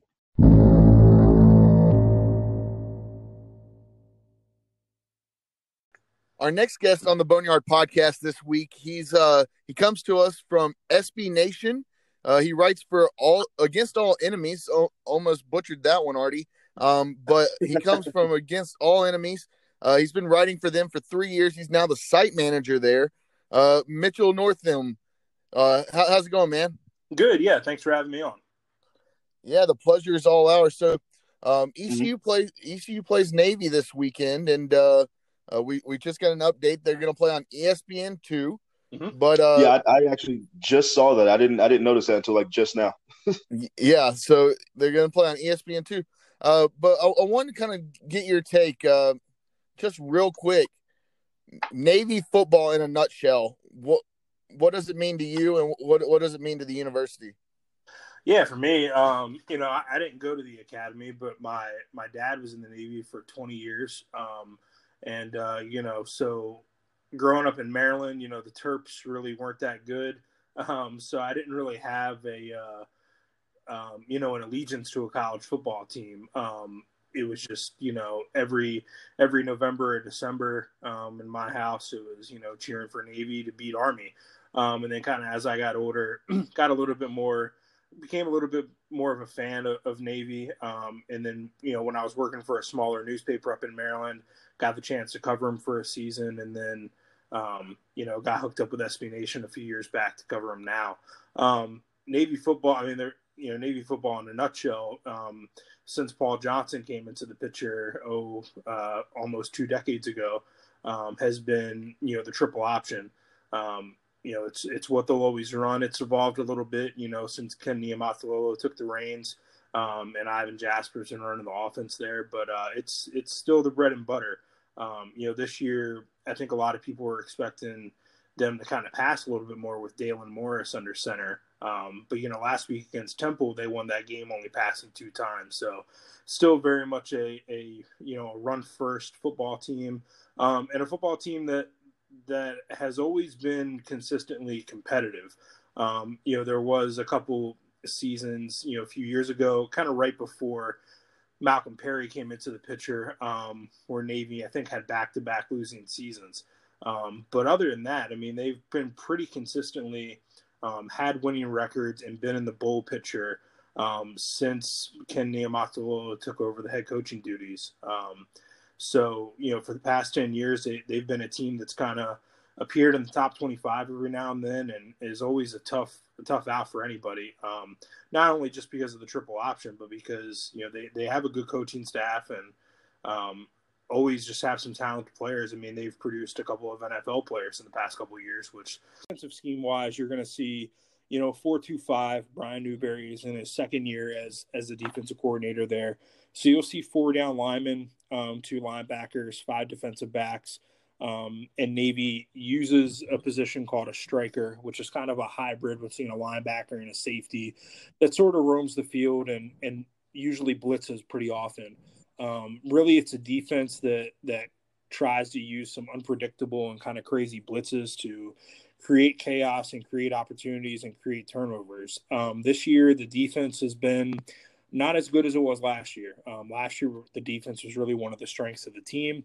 They had a couple transfers, leave the unit, but this year they did still bring back Diego Fago, who's probably one of the best linebackers in the country and a legit NFL prospect. But he got banged up against Air Force and did not play last week against Temple. I think his status is still kind of unknown for this week.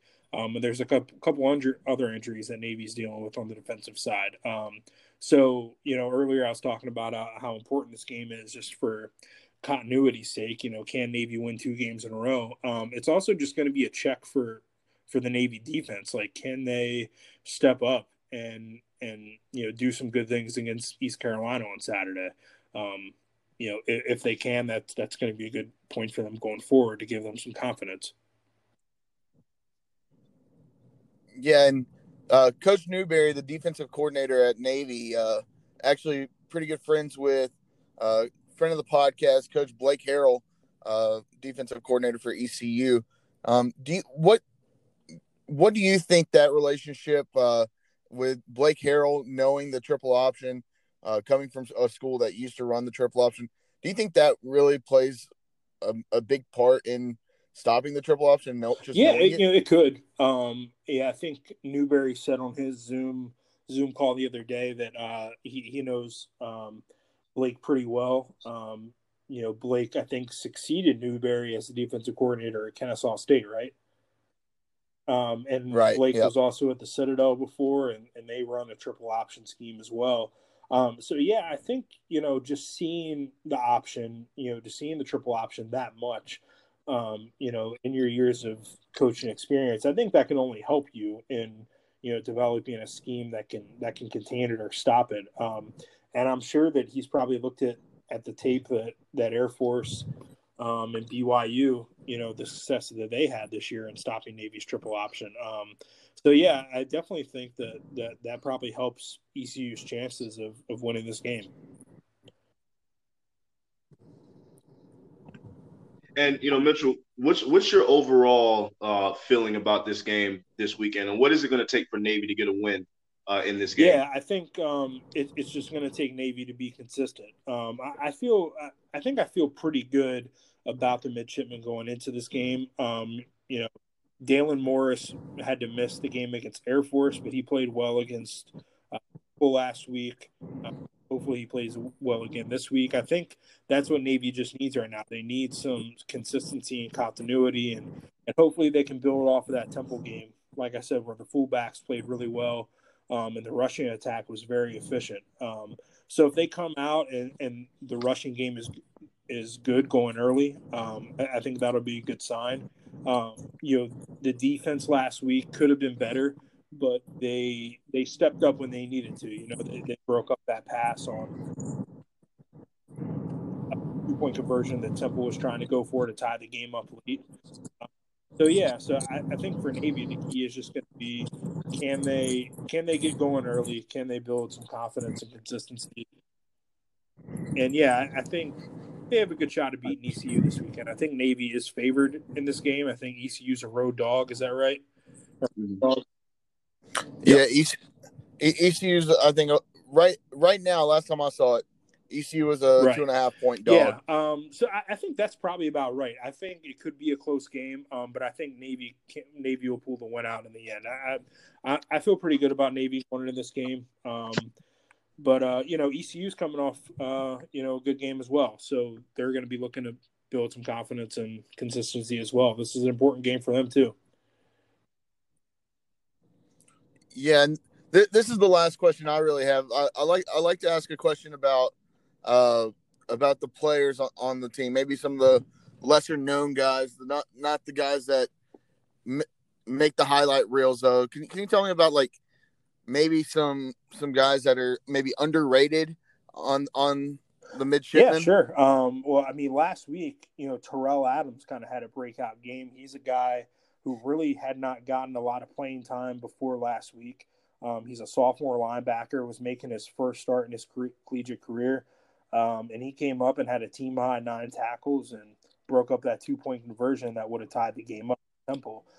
So he's a guy, if Navy is going to have some more injuries and stuff on defense, if they're still going to have some guys out, he could be another player that steps in, and it'll be a big game for him if he gets his second start. He'll want to start to prove himself and maybe put himself in contention for a long-term starting job.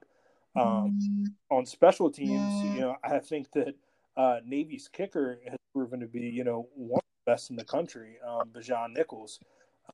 He's a guy who, last week hit a 50-yarder.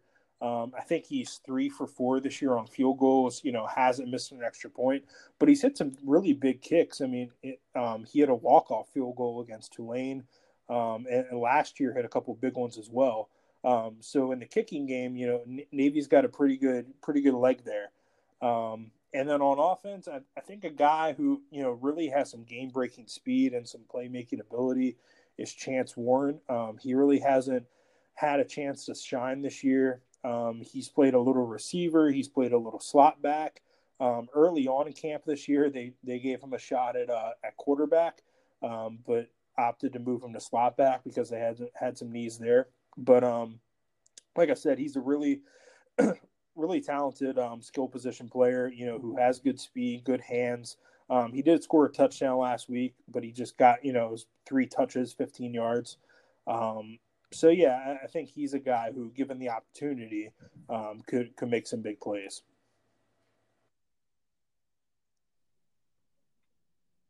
All right. Well, that's all that I have. Artie, do you have any other questions? Yeah, no, that was all I had. All right. Well, Mitchell, I want to thank you again for joining us on the Boneyard Podcast. We wish you all the best. Are you traveling down to Greenville for this game? I actually live in North Carolina. I moved here about 2 years ago. So, yeah, ECU is just a hop, skip, and a jump away from me. So, yeah, I'm going to ride over to Greenville on Saturday and check it out. Okay. And where did you say you were living in North Carolina? Yep. Okay. All right. Are you going to be in the press box or no? All right. Well, we'll have to meet up and actually meet in person then. But yeah, once again, Mitchell, thank you for joining us on the Boneyard Podcast. It was a real pleasure talking to you and learning a little more about Navy and the history, but also the football team that ECU will see on Saturday at noon on ESPN2 and ESPN Plus, or if you're one of the lucky 3,000 fans in Dowdy-Ficklin Stadium. Once again, Mitchell, thank you for joining us. It. Yep. Absolutely. Care. It's another just measure of kind of the success they've had recently under Ken Niumatalolo. And just kind of leading up into this game, this is an important one because it's kind of been a weird start to the season for Navy. They're 2-2, but they're 2-0 in American play. But they started the season getting blown out by BYU, bounced back against Tulane down there in New Orleans. Then they got blown out by Air Force, and they bounced back last week against Temple. So it's kind of been a Jekyll and Hyde Navy. So we'll see if they can win 2 games in a row. So, yeah, I would say this week against ECU is an important game for them. Yeah, and Mitchell, in your own words, how would you describe what life is like for a midshipman football player? Because not only are they going to school and not only are they playing Division I football, but they're also gearing up to serve their country. And so that's 3 facets that, other players around the country don't have to deal with. So how would you describe what that's like? Oh, yeah, it's extremely difficult for a lot of the athletes that go to service academies. You're talking about every day these guys have a very strict and regimented schedule when it comes to the level of classes that they're taking. You're talking about warfare stuff and science classes. It depends on what your major is, but just very difficult classes. To get into the academy, you got to have really, really, really good grades. There's all the football stuff that's on top of it. I mean, even for just a regular student at a service academy, your schedule is pretty booked. And then when you add in all the stuff that a college athlete has to go through, it's more than a full-time job. So yeah, all these guys, I think that's one of the reasons why it was so important for the athletic directors of Army and Navy, before we even knew there was going to be a college football season.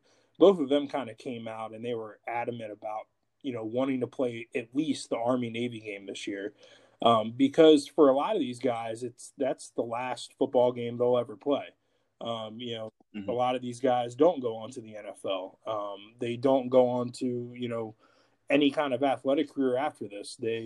That's the last football game they ever play. Then they go and serve their country if they're seniors. So I think that's why it was so important for them to get that game scheduled this year. Right. And when I think Navy, when I think Army, and to some extent even Air Force, I think about the history. I think about tradition, Commander-in-Chief trophy. I think about all of that. Can you talk to me a little bit about like the tradition at the service academies at Navy?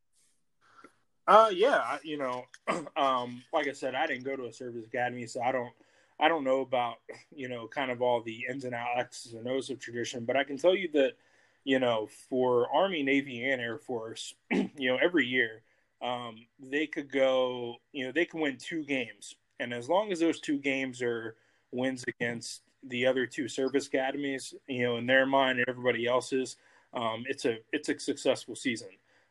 Those games mean more than anything else, especially for Navy and Army, especially so against each other. I think Army and Navy a lot of times sort of treat Air Force kind of like the redheaded stepchild of the service academies.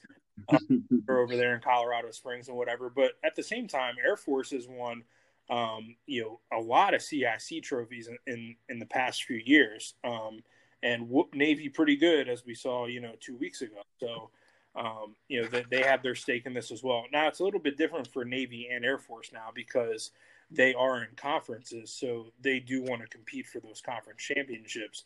As far as Army goes, I think as long as they beat Navy and Air Force, it's a successful season for the Black Knights. I think when you boil it down, these are 2 schools that really value, those rivalries, those service academy games, and those traditions. I think even for Navy, there's traditions beyond the service academy games. There was a lot of people who were really upset that they couldn't play against Notre Dame this year. Notre Dame joined the ACC, and because of the ACC's kind of scheduling mechanisms, couldn't play certain out-of-conference games. So for the first time since, I don't know, sometime in 1920, Navy and Notre Dame did not play that game. It's the longest rivalry in football where the 2 teams weren't in the same conference. And that meant a lot because, that rivalry was kind of built on, Navy basically saving Notre Dame when they were in financial trouble so many years ago. And because of that, they've played every year since. And sometimes that game's been a blowout and sometimes it's been close, but nonetheless, it's a tradition that a lot of people care about. Like I said, about a month or 2 ago when that game was canceled and a lot of people were upset, I think that sort of speaks to how much tradition is valued by, folks who root for Navy and folks who have gone to school there. Yeah, and this question came to me after you mentioned that. I know that there's been a lot of talks about conference realignment over the past year or so. Conferences are set to realign again in the next 4 years or so. What are your thoughts about Army possibly joining the American Athletic Conference? Yeah, so that's been something that people have talked about a couple of times over the past few years. Army was in Conference USA about 20 years ago, late 90s, early 2000s, and it just didn't go well for them. They weren't competitive. They had a lot of losing seasons. It just wasn't something, like I said, that worked out for them. I don't think that Army is going to join a conference simply because I think whether or not you join a conference kind of just depends on what your athletic philosophy is. So when it comes to football, they're an independent there. They play all their other sports in the Patriot League for the most part. But I think when it comes to football, like I said before, for the most part, they just care about beating Navy and Air Force. And, they want to be in a good bowl game every couple of years. So that means, 7 wins on the season. And Army is able to kind of stack their schedule in a way where it's pretty favorable. They usually play two FCS teams a year. They usually play other FBS teams that are local to them, teams that are in the MAC, or they'll play, UMass, which is another independent up there. They were supposed to play UConn, I think, this year and next year. So I think, just what I've seen kind of the past couple of years, I don't think that Army will join a conference. If they did, I think it would be more likely that they would join the MAC, just because those are teams that are more geographically closer to them, and teams I think that are more on a level with them. I don't know that Army could consistently compete in the American the same way that Navy has. And I don't know that Army and Navy would really want to be in the same conference.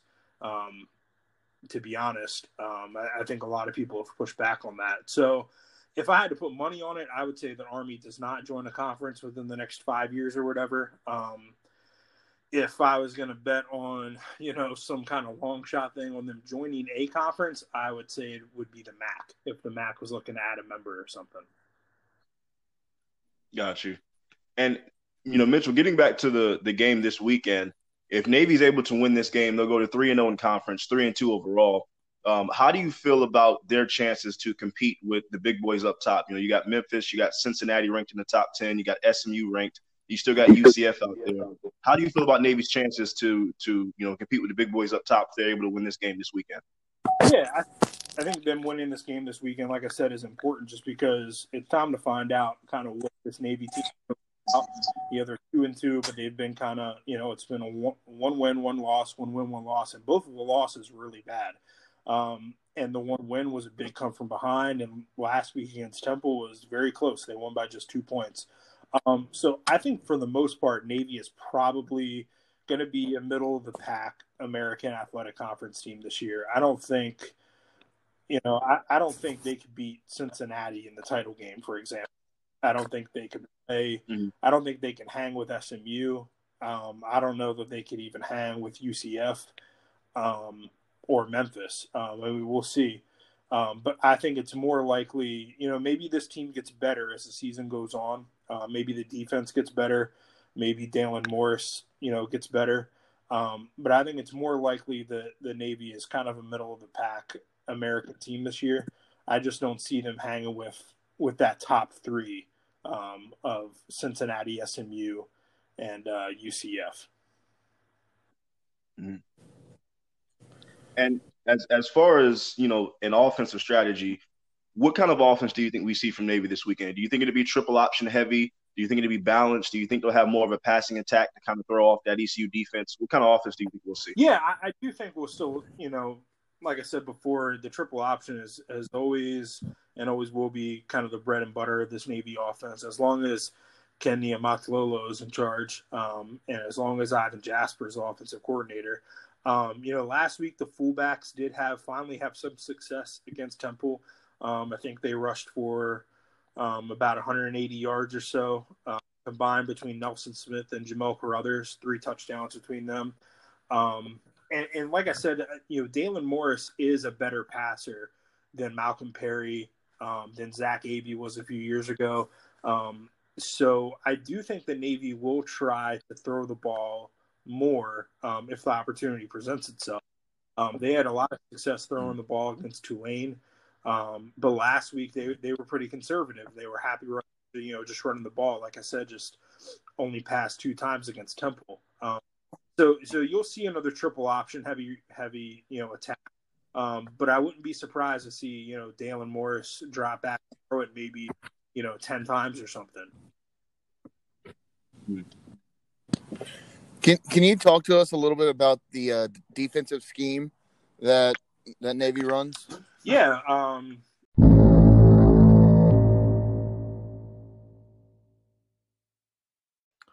Once again, that was our interview with Mitchell Northam from Against All Enemies.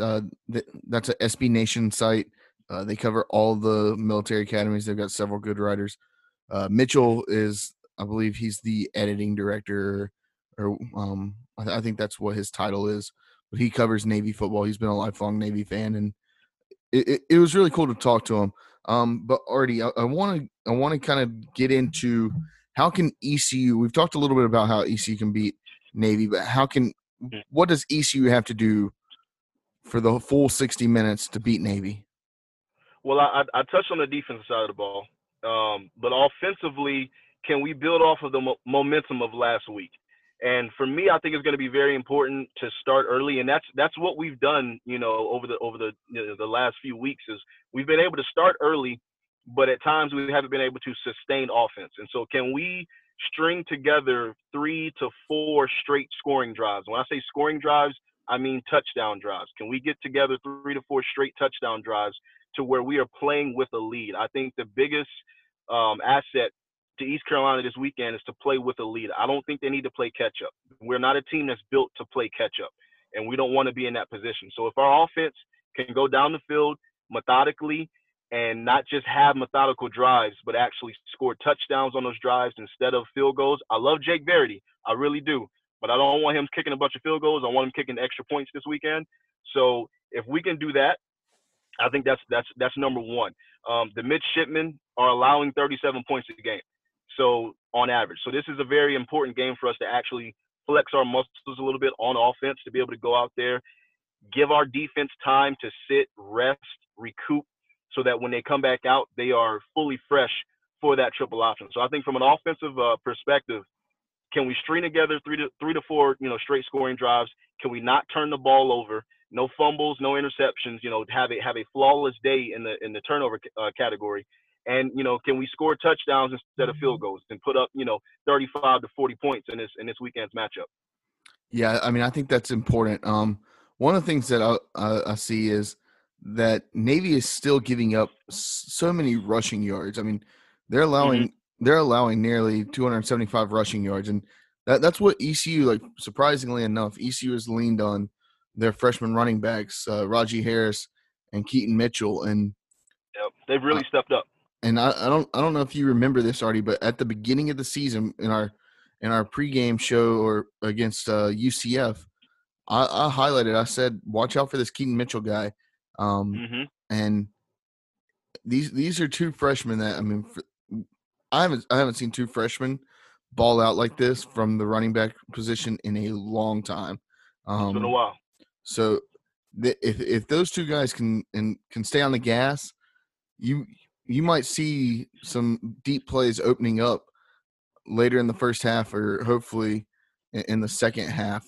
ECU then can adjust on offense and make things happen. But you can't. The one thing that we've got to realize is we've got to get north-south. We said that last week, and we started to finally do it. But the thing was, I mean, Holden, I believe, only completed like 15 passes. It was something like 15, 16 passes. He's got to be better than that. But we also weren't passing the ball that much. But to me, he's got to.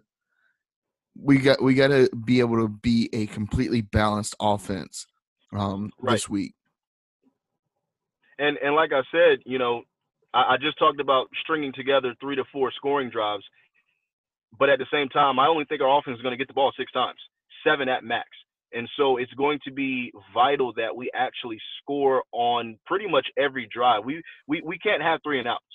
3 and outs are not going to win this game. It's not going to win any game, obviously, but we cannot have a lot of 3 and outs. Whenever we get the ball, we have to capitalize and score touchdowns, because Navy's going to hold the ball. I know in our interview with Pete, he was saying that they like to go fast tempo at times. I don't really see that in this game. I think it's going to be a kind of slow paced, methodical drive from both sides. And so when we do have opportunities to score, we have to capitalize on those opportunities. Yeah, I agree. I mean, you got to make sure that you score on each drive. At least if you don't come away with a touchdown, at least come away with 3. But at least come away with 3, just not a lot of 3s. Yeah, we need touchdowns, and that's been one of the things that has plagued ECU over the last year or so.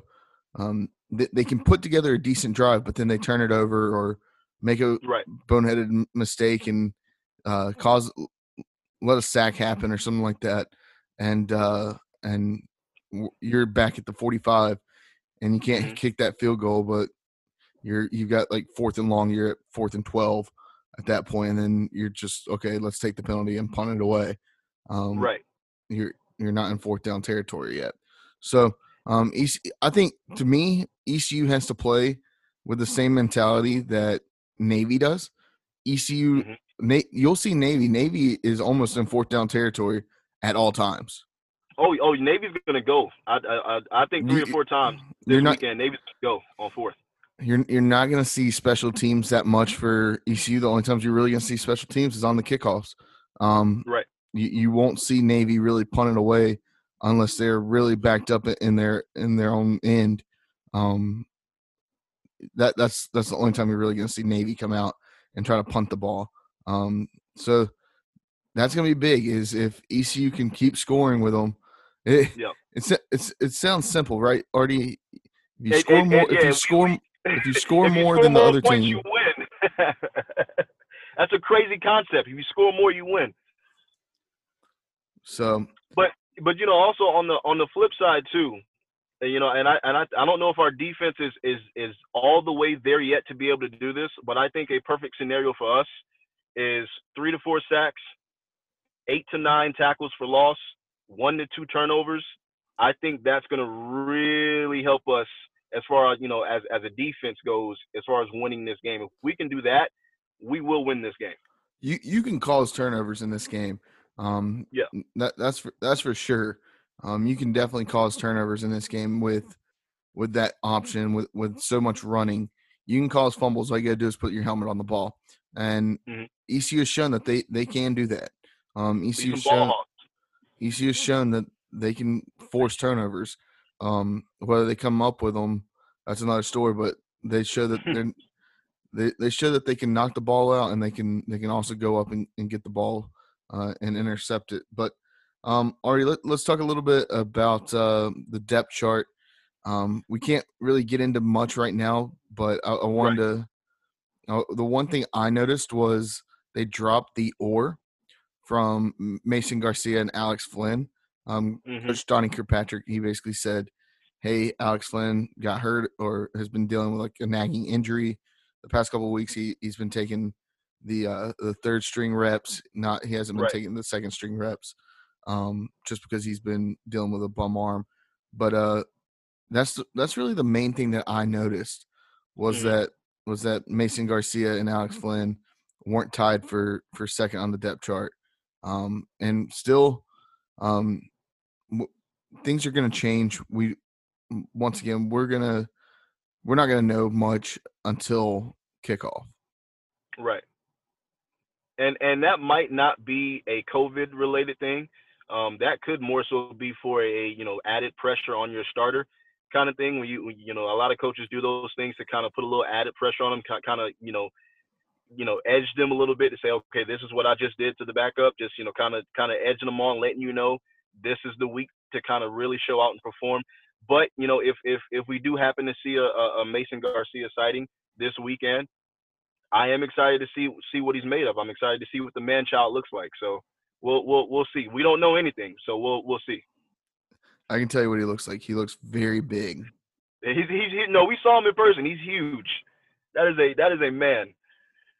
Yeah, I'd be interested to see how they use him if it comes to that.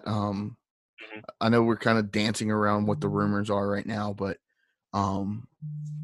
I think that if we see Mason Garcia, I think it's going to be interesting to see, okay, do we let him throw the ball? Because this guy's got a stud arm. This guy's a bona fide stud. And he's shown out in practices, in camp. He's shown out. He's gone in there. He's done everything the coaches have asked him to do.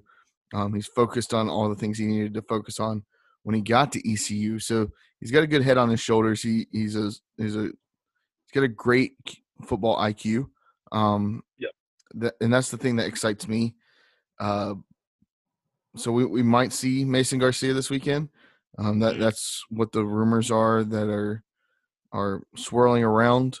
I don't want to go into too much detail, but I know that that's one of the people that has been rumored, and then all I'll say is I know that there's a receiver that's rumored to be out this weekend, and we'll once again we'll just find out. We'll find out on Saturday when ECU plays Navy on ESPN2 at noon, which is ECU's second primetime game, really third primetime game of the season, which is nice to see.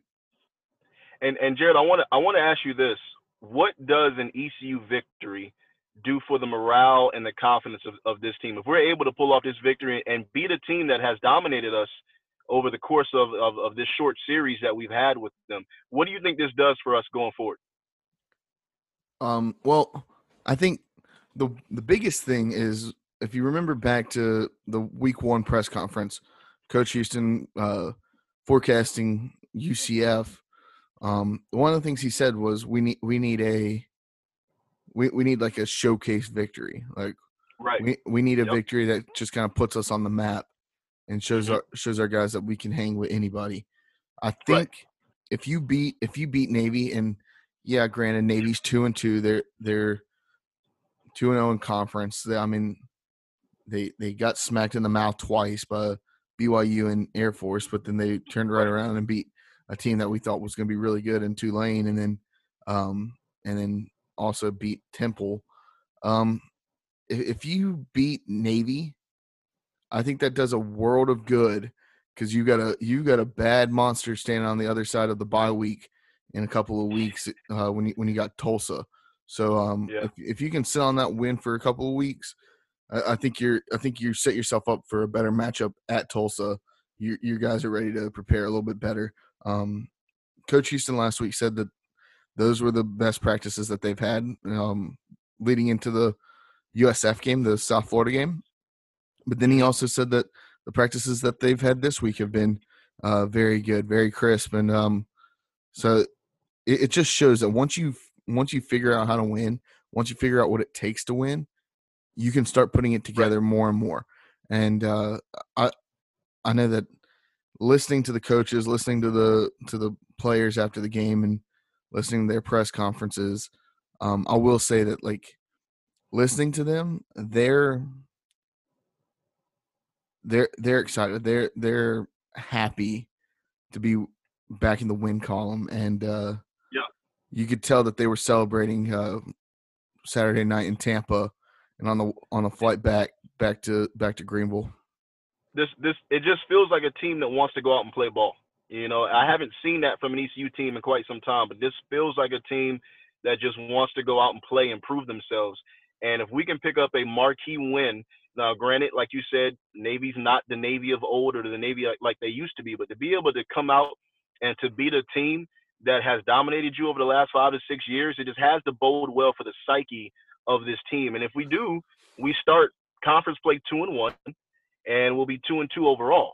And so I can't remember the last time we started 2-1 in the American. So, I mean, it just has to bode well for the psyche of this ball club if we are able to come out and win. And all I'm going to say is, I think that if it were a regular year, we're talking about ECU playing a top 25 opponent. I do think that with COVID regulations and restrictions, the way that Navy has to prepare being a service academy, I do think that affected them going into that game against BYU. And I mean, BYU is ranked 14th in the country right now. I was about to say, I still think they lose to BYU. I think BYU is good. I think they're a legitimate ball club. But I think that's a closer game, and I think that Navy, at the end of the day, Navy has a shot at that game in pulling that upset. And you're looking at a team that is possibly 4-0 rather than 2-2. Right, and they've lost to two good teams. I mean, obviously BYU, and Air Force is an academy that doesn't get a lot of respect, and I don't understand why. They've been consistent over the last 5 to 6 years. They don't lose a lot of games. They've been to plenty of bowl games. They've won a lot of those academy awards. So, and I'm not talking about the Oscars, but Air Force has been very consistent. So they've lost to two good teams. They haven't lost to two scrubs. No, yeah, but and then they, like I said, they turn around and beat two decent teams in Temple and Tulane. Granted, Temple was playing in their first game, and they the one thing that impresses me, or it's kind of exciting to me and kind of gives me hope for Saturday is you look back. I mean, even going back to Navy's bowl game against Kansas State last year, all of their wins have been by 3 points or less. And right now, I mean, we'll get into the betting line, but right now they're only a 2.5 point favorite against ECU. So we know that if all goes right, it's gonna be a knockdown, drag out fight to the finish, and this might be a game where at the end of the game, whoever has the ball last wins the ball game. It very well could be. Yeah. So, Artie, look, I'll say let's start wrapping this thing up. Sorry, oh man, did you see that? No, I didn't. What'd you do? I almost knocked this mic down. Hey, look, it's almost 1 a.m. on the East Coast, baby. We tired. Yeah, we are tired. And your boy's been grinding since 6:30 this morning. So, yeah. So let's go ahead and do a little bit of the walk the plank. Artie, you got somebody? Oh man, I'm gonna be honest. I haven't even thought of a walk the plank for this week. Go ahead and do yours. Let me think of one real quick. I got one. I'm looking up the guy's name. I got one. I don't watch I don't watch basketball, but it's a basketball player. I can always count on you to hate on basketball. Anyways, it's not really a player. It's more so the Lakers team bus driver. Oh my goodness! He forgot Quinn Cook. I don't know who Quinn Cook is. Never heard of him. That's a Duke Blue Devil, man. Come on now. I don't give a shit about the Duke Blue Devils. Shout out to Duke. Yeah, Duke got left after winning a championship. Got left. Also, I have a bone to pick with. I won't go into so much detail with it, but with Mr. James, dude complaining about the only time I really ever feel pain is after winning a championship because I don't take an ice bath. Dude, get the fuck over it. Like, come on, man. Like, you're supposed to be. I've got to come back to that. You're supposed to be like the greatest athlete, one of the greatest athletes in the world, and you're talking about like a fairly non-contact sport. That, I mean, what are you doing? You're out there for what, 48 minutes, if that. Jeez, something about him just grinds my gears, man. Now, see, my walk the plank are LeBron haters like yourself and LeBron haters across the world that like to nitpick things that he says instead of nitpicking his game or nitpicking what he does in the community or nitpicking the kind of man that he is. The only thing that LeBron haters have to say is, oh, well, he said that he was hurt after the finals and he's supposed to be the greatest of all time, yada, yada, yada. This man just won his 4th championship with his 3rd team in year 17 at the age of 35, still averaging 28, 10, and like 9 assists a game. The dude's greatness cannot be questioned, and what he does off the court cannot be questioned. And I don't give a shit about what he does off the court. LeBron, what do you mean you don't care what he does off the court, Jared? I'm talking about being an athlete, being a teammate. He's a terrible teammate. So okay, winning 4 championships on 3 different teams makes you a bad teammate. That, to me, that's the complete opposite. You can't be a bad teammate and win 3 rings with 3 different teams or 4 rings with 3 different teams. That makes no sense, Jerry. All I'm saying that is makes absolutely no sense. He and all other NBA players are all prima donnas. They're all prima donnas. No real reason to hate on LeBron James. Yeah, so Jared I do. Walk the plank.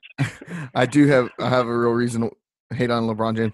It's because I watch actual athletes, and he is a great athlete. Don't get me wrong, but I watch athletes like. Well, then just stick to your hockey and your baseball and leave that man alone. Yeah, but you don't want to watch him.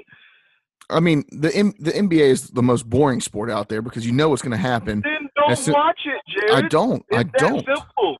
I don't watch it, and I won't watch it. I don't give a shit about the NBA I playoffs. don't like water polo, but I don't bash those guys. But They're living their best lives. All I'm saying is LeBron is the biggest drama queen, biggest prima donna there is, and he lives in the same city as Kim Kardashian.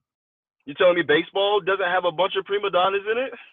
Not your Bryce Harpers of the world and your Jose Altuve's of the world and your Correas of the world. You telling me baseball doesn't have a bunch of prima donnas? Every sport's got prima donnas, Jared. You'd be hard pressed to find a prima donna playing in the NHL. You'd be hard pressed to find a prima donna playing in the NHL. Those guys. That's because don't nobody talk about hockey players like that. Well, they should, because those guys put their bodies on the line, and you don't hear jack shit from them complaining about it, like you hear from Mr. LeBron with his bitch ass beard that he's got, that ugly ass thing. Look at you. What? The more you curse tells me the less information you have to hate on LeBron James. LeBron, listen to me. LeBron James, I've said it. I've said it time and time again. LeBron James is he's a great athlete. I just don't like some of the things that he does that puts him in the limelight when it should be his team. Now, the thing with but he doesn't ask for that limelight, though. He doesn't ask oh, for any come of that. on. Yeah, he does. No, he does not. Look, sports, I wake up every day and watch ESPN or Fox Sports or whatever it is talk about LeBron James. Of course, I don't want to wake up every day and have to watch LeBron or listen to LeBron every day. They choose to do those topics because of his greatness. He's not asking for none of that. He's not going to these Fox board meetings or these ESPN board meetings saying, look, I need 8 hours of TV time or else. That's not what's going on. I know that, and I know he's not doing that.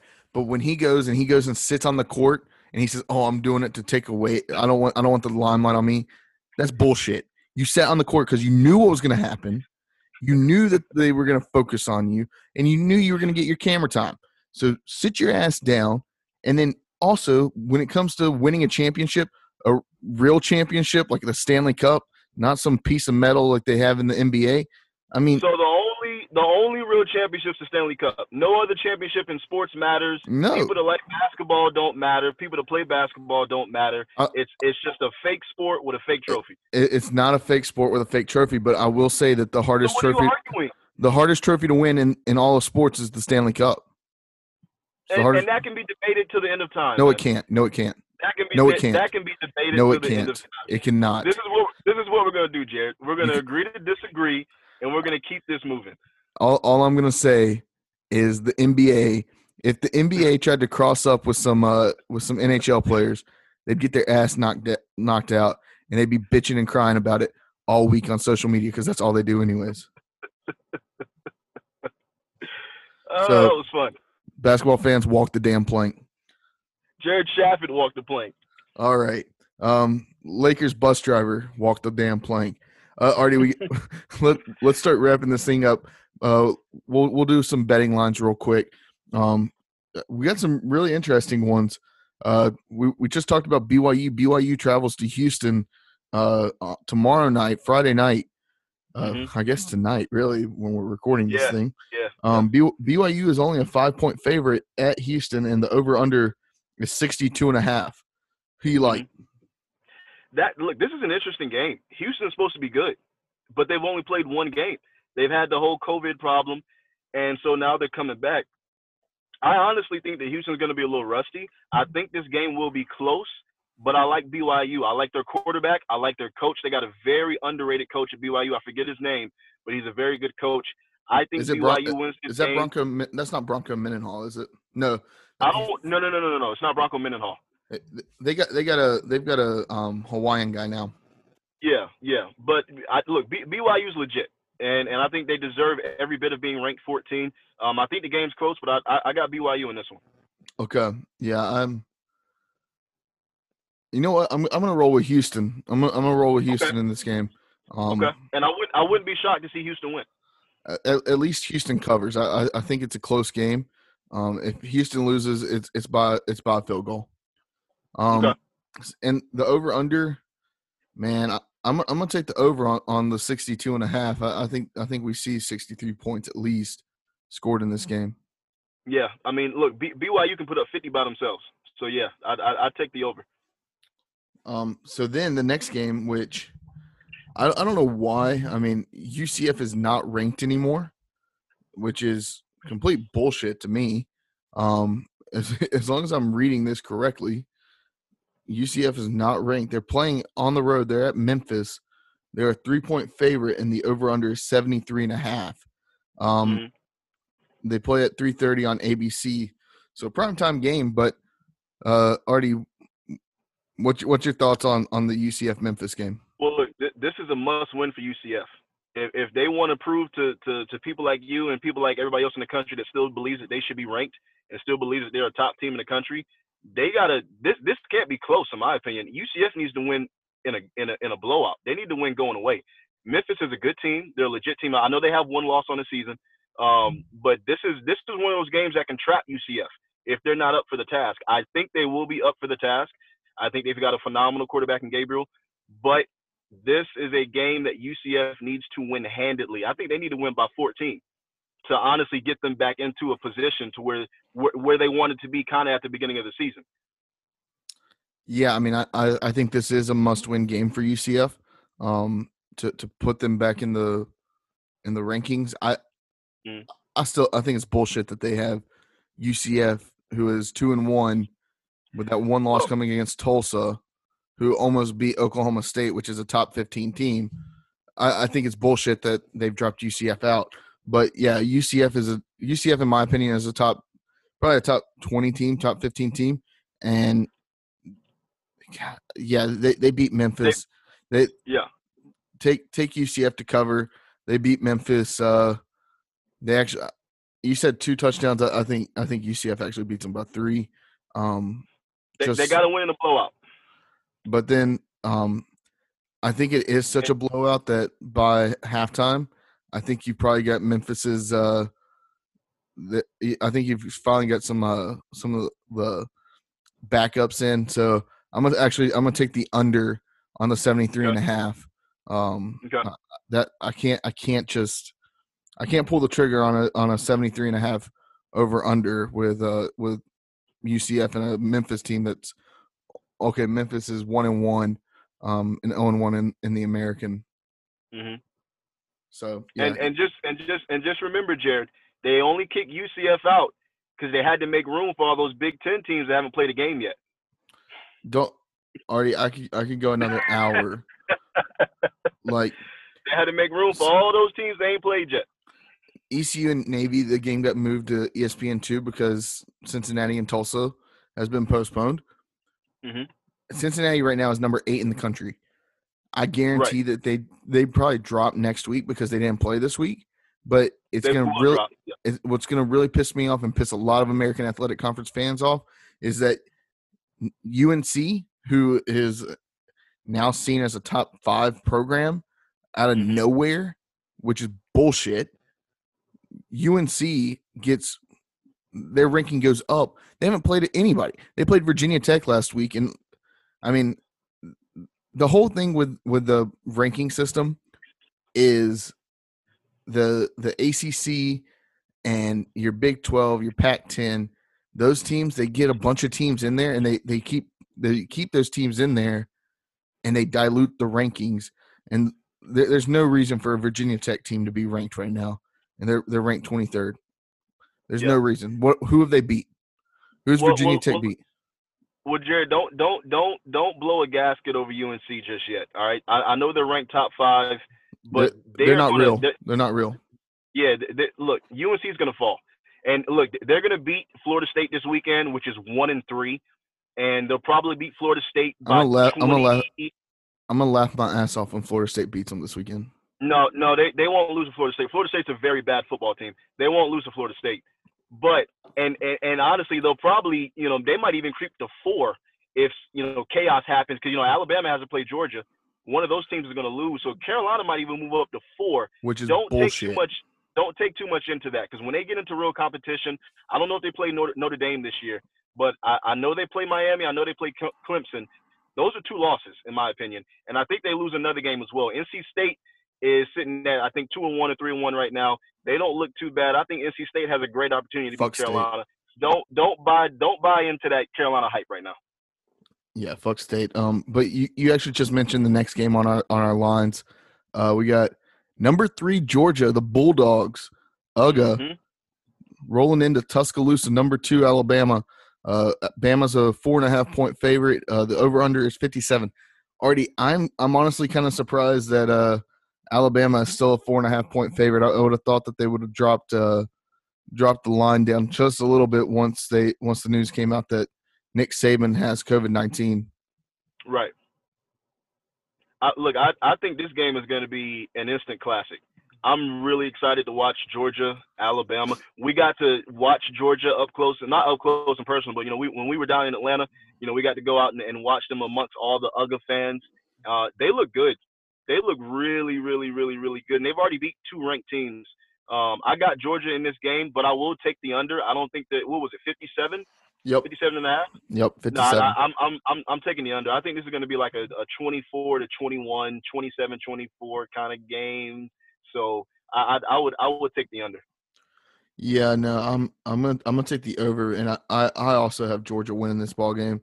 I think they finally get over the hump, and I think they knock Alabama out of the top 5. I think that's just what happens this week. And Carolina moves to number 3 in the country. Some bullshit. If that happens, I'll write to the voting committee. I'm telling you right now, you need to be prepared for Carolina being at least number 4 in the country. I am prepared. I am prepared. I've got my letterhead ready just to send to the college football playoff voting committee because it's going to be bullshit. Carolina's not real. They're not. The ACC, aside from Clemson, is not real. Most of those teams, like maybe Miami, maybe Miami, maybe. No, look, Miami's good. Notre Dame is good. Yeah, but Notre Dame, like I don't. Yeah, they're in the ACC this year, but I don't consider them in the ACC. I consider them de facto ACC because all their other sports are ACC sports except for football. So they're kind of, to me, they're de facto ACC. No, they're independent in football. Right, but what I'm saying is, in all their other sports, they belong to the American, or not the American, but the Atlantic Coast Conference. So to me, I've always seen them as a de facto ACC member. So, and then Carolina, I know you hate Carolina. We all hate Carolina. But they're not a bad football team, Jared. Carolina's not a bad football team. You cannot sit there and say Carolina's bad. They're not bad. They're not a top 15 team. They're not a top 15 team. Not right now. I think they're top 20. I think they're top 20 at best. But once again, it goes back to the ranking system, the way that we have it. You're able to rank a team that hasn't even played yet, and then if they are able to beat another team that is ranked in the top 20 that hasn't played a single game other than that game, then that other team gets to bump up. It doesn't make any sense whatsoever. It's utter bullshit, but I'm not going to go any further into that. Y'all know how I feel about the rankings. But yeah, I think Georgia wins. Georgia wins and take the over. Yep. Take the under. I got them over. I think that game. I think that's more of a 35-28 type game. Okay. And then Navy at ECU, ESPN2, prime time at noon. Gonna be one of the first games to kick off. Oh man, this is a tough one. Navy. I'll tell you right now. I'll have my tequila sunrise ready at 11:30. All right. I'll let you post that on the Instagram for all of our listeners. Gosh, man, I don't know how to think about this game because I don't know if the line moves at all before game time, depending on what news we get tomorrow. So what I will say is, yeah, take, and I hate to do this, man. Take Navy, and at the 2.5 because if you're betting now, take it. I think that the line's going to move closer to a 5-point swing. So take the 2.5. That way you can get those points and bank on those just in case. I'd love to see ECU win. Man, I don't know if I can. I just can't pull the trigger on ECU right now. Not this weekend. Not with all the unknowns. I can't do it. Too many unknowns. This is the first game of the season where I really don't know, Jared. This is such a toss-up. I'm not shocked if ECU wins. I'm also not shocked if Navy wins. I really don't. I don't know how to predict this game as far as the score or as far as the over/under. I will say if we can score early and often, and if we can prevent them from getting in the end zone in the first half, and keep them to field goals, they're going to score eventually. I'm gonna take ECU. I'm gonna take ECU in a stunner and in a close game at home. I might be biting my words after that, but I'm gonna take ECU in a close one at home. Yeah, I'm taking Navy by a touchdown, at least. I hate to do that, and I'm. And look, you're not wrong for saying that. Like I said, this game is a complete toss up to me. I just have no idea how to guess this game. Yeah. Now, like I said, I might be changing my pick if we hear that a certain couple of key players are going to play on Saturday. But as of right now, we don't know that. We won't know that probably up until game time on Saturday, which is 12 o'clock noon in Dowdy-Ficklen Stadium. We're going to have about 3,000 fans, 3,500 fans there this weekend. It's gonna be cool to see some Pirates back in Dowdy-Ficklen Stadium. It's definitely gonna be a interesting matchup. I think out of every team that is in our conference that matches up with Navy, I think we actually match up this year very well with Navy. Mm-hmm. I think that we've got enough speed on our offensive and defensive lines. That's the one thing I'll say. The speed that we don't have any big guys, and that's why it's hard for us to really compete with the UCFs of the world up front. But we have some speed and we have athleticism on the line. So watch out in the trenches because it's gonna be a dogfight in the trenches because you're gonna have a bunch of athletes going in there. You're not just gonna have the big boys in there fighting. It's gonna be a bunch of athletes in there banging heads. Yeah, I definitely agree. I'm just excited to watch it. Just as a fan of ECU athletics, I'm just excited to see how we come out and perform in this game. Are we going to be up for the task, or are we going to fold? It's just that simple. So I'm excited for Saturday at noon, and hopefully we're celebrating a Pirate victory on the post game show. You know what, Artie? I got a feeling, man. I've got one of those feelings. I've had them before, and they've always been, for the most part, they've always been right. I've got a feeling, man. I'm going to switch my pick. I'm going ECU. Switching picks. I'm going switching picks. I'm going ECU. I think I talked myself into it with the line. That was my one concern. I think that Coach Blake Harrell has the defense ready to go. If any team knows the offense that Navy's going to run, it's going to be ours. Our team's going to be prepared. So yeah, ECU. We'll be seeing an ECU victory this Saturday against Navy. Once again, watch it on ESPN2 if you're not lucky enough to make it into the stadium. We hope that all of you stay safe, have fun this weekend. Go Pirates. Make sure you're following us on Instagram, Twitter, Facebook. You can subscribe on Spotify, Apple, Google Podcasts, Anchor. There's like 8 of them. I'm not going to read off the whole list. Make sure you do that. Make sure you leave us a review. If you don't, we will find you and we will make you leave us a review. Leave us a review. Let us know how we're doing. Send us a DM. Send us some questions. We'll be coming to you after the game. Be looking out for our post game recap coming up on Saturday or Sunday morning. We'll let you know. All right. So Artie, with that, I say let's close this thing up and close down shop. Absolutely, man. Love you, Pirate Nation, and we'll see you post game on Saturday. All right, go Pirates.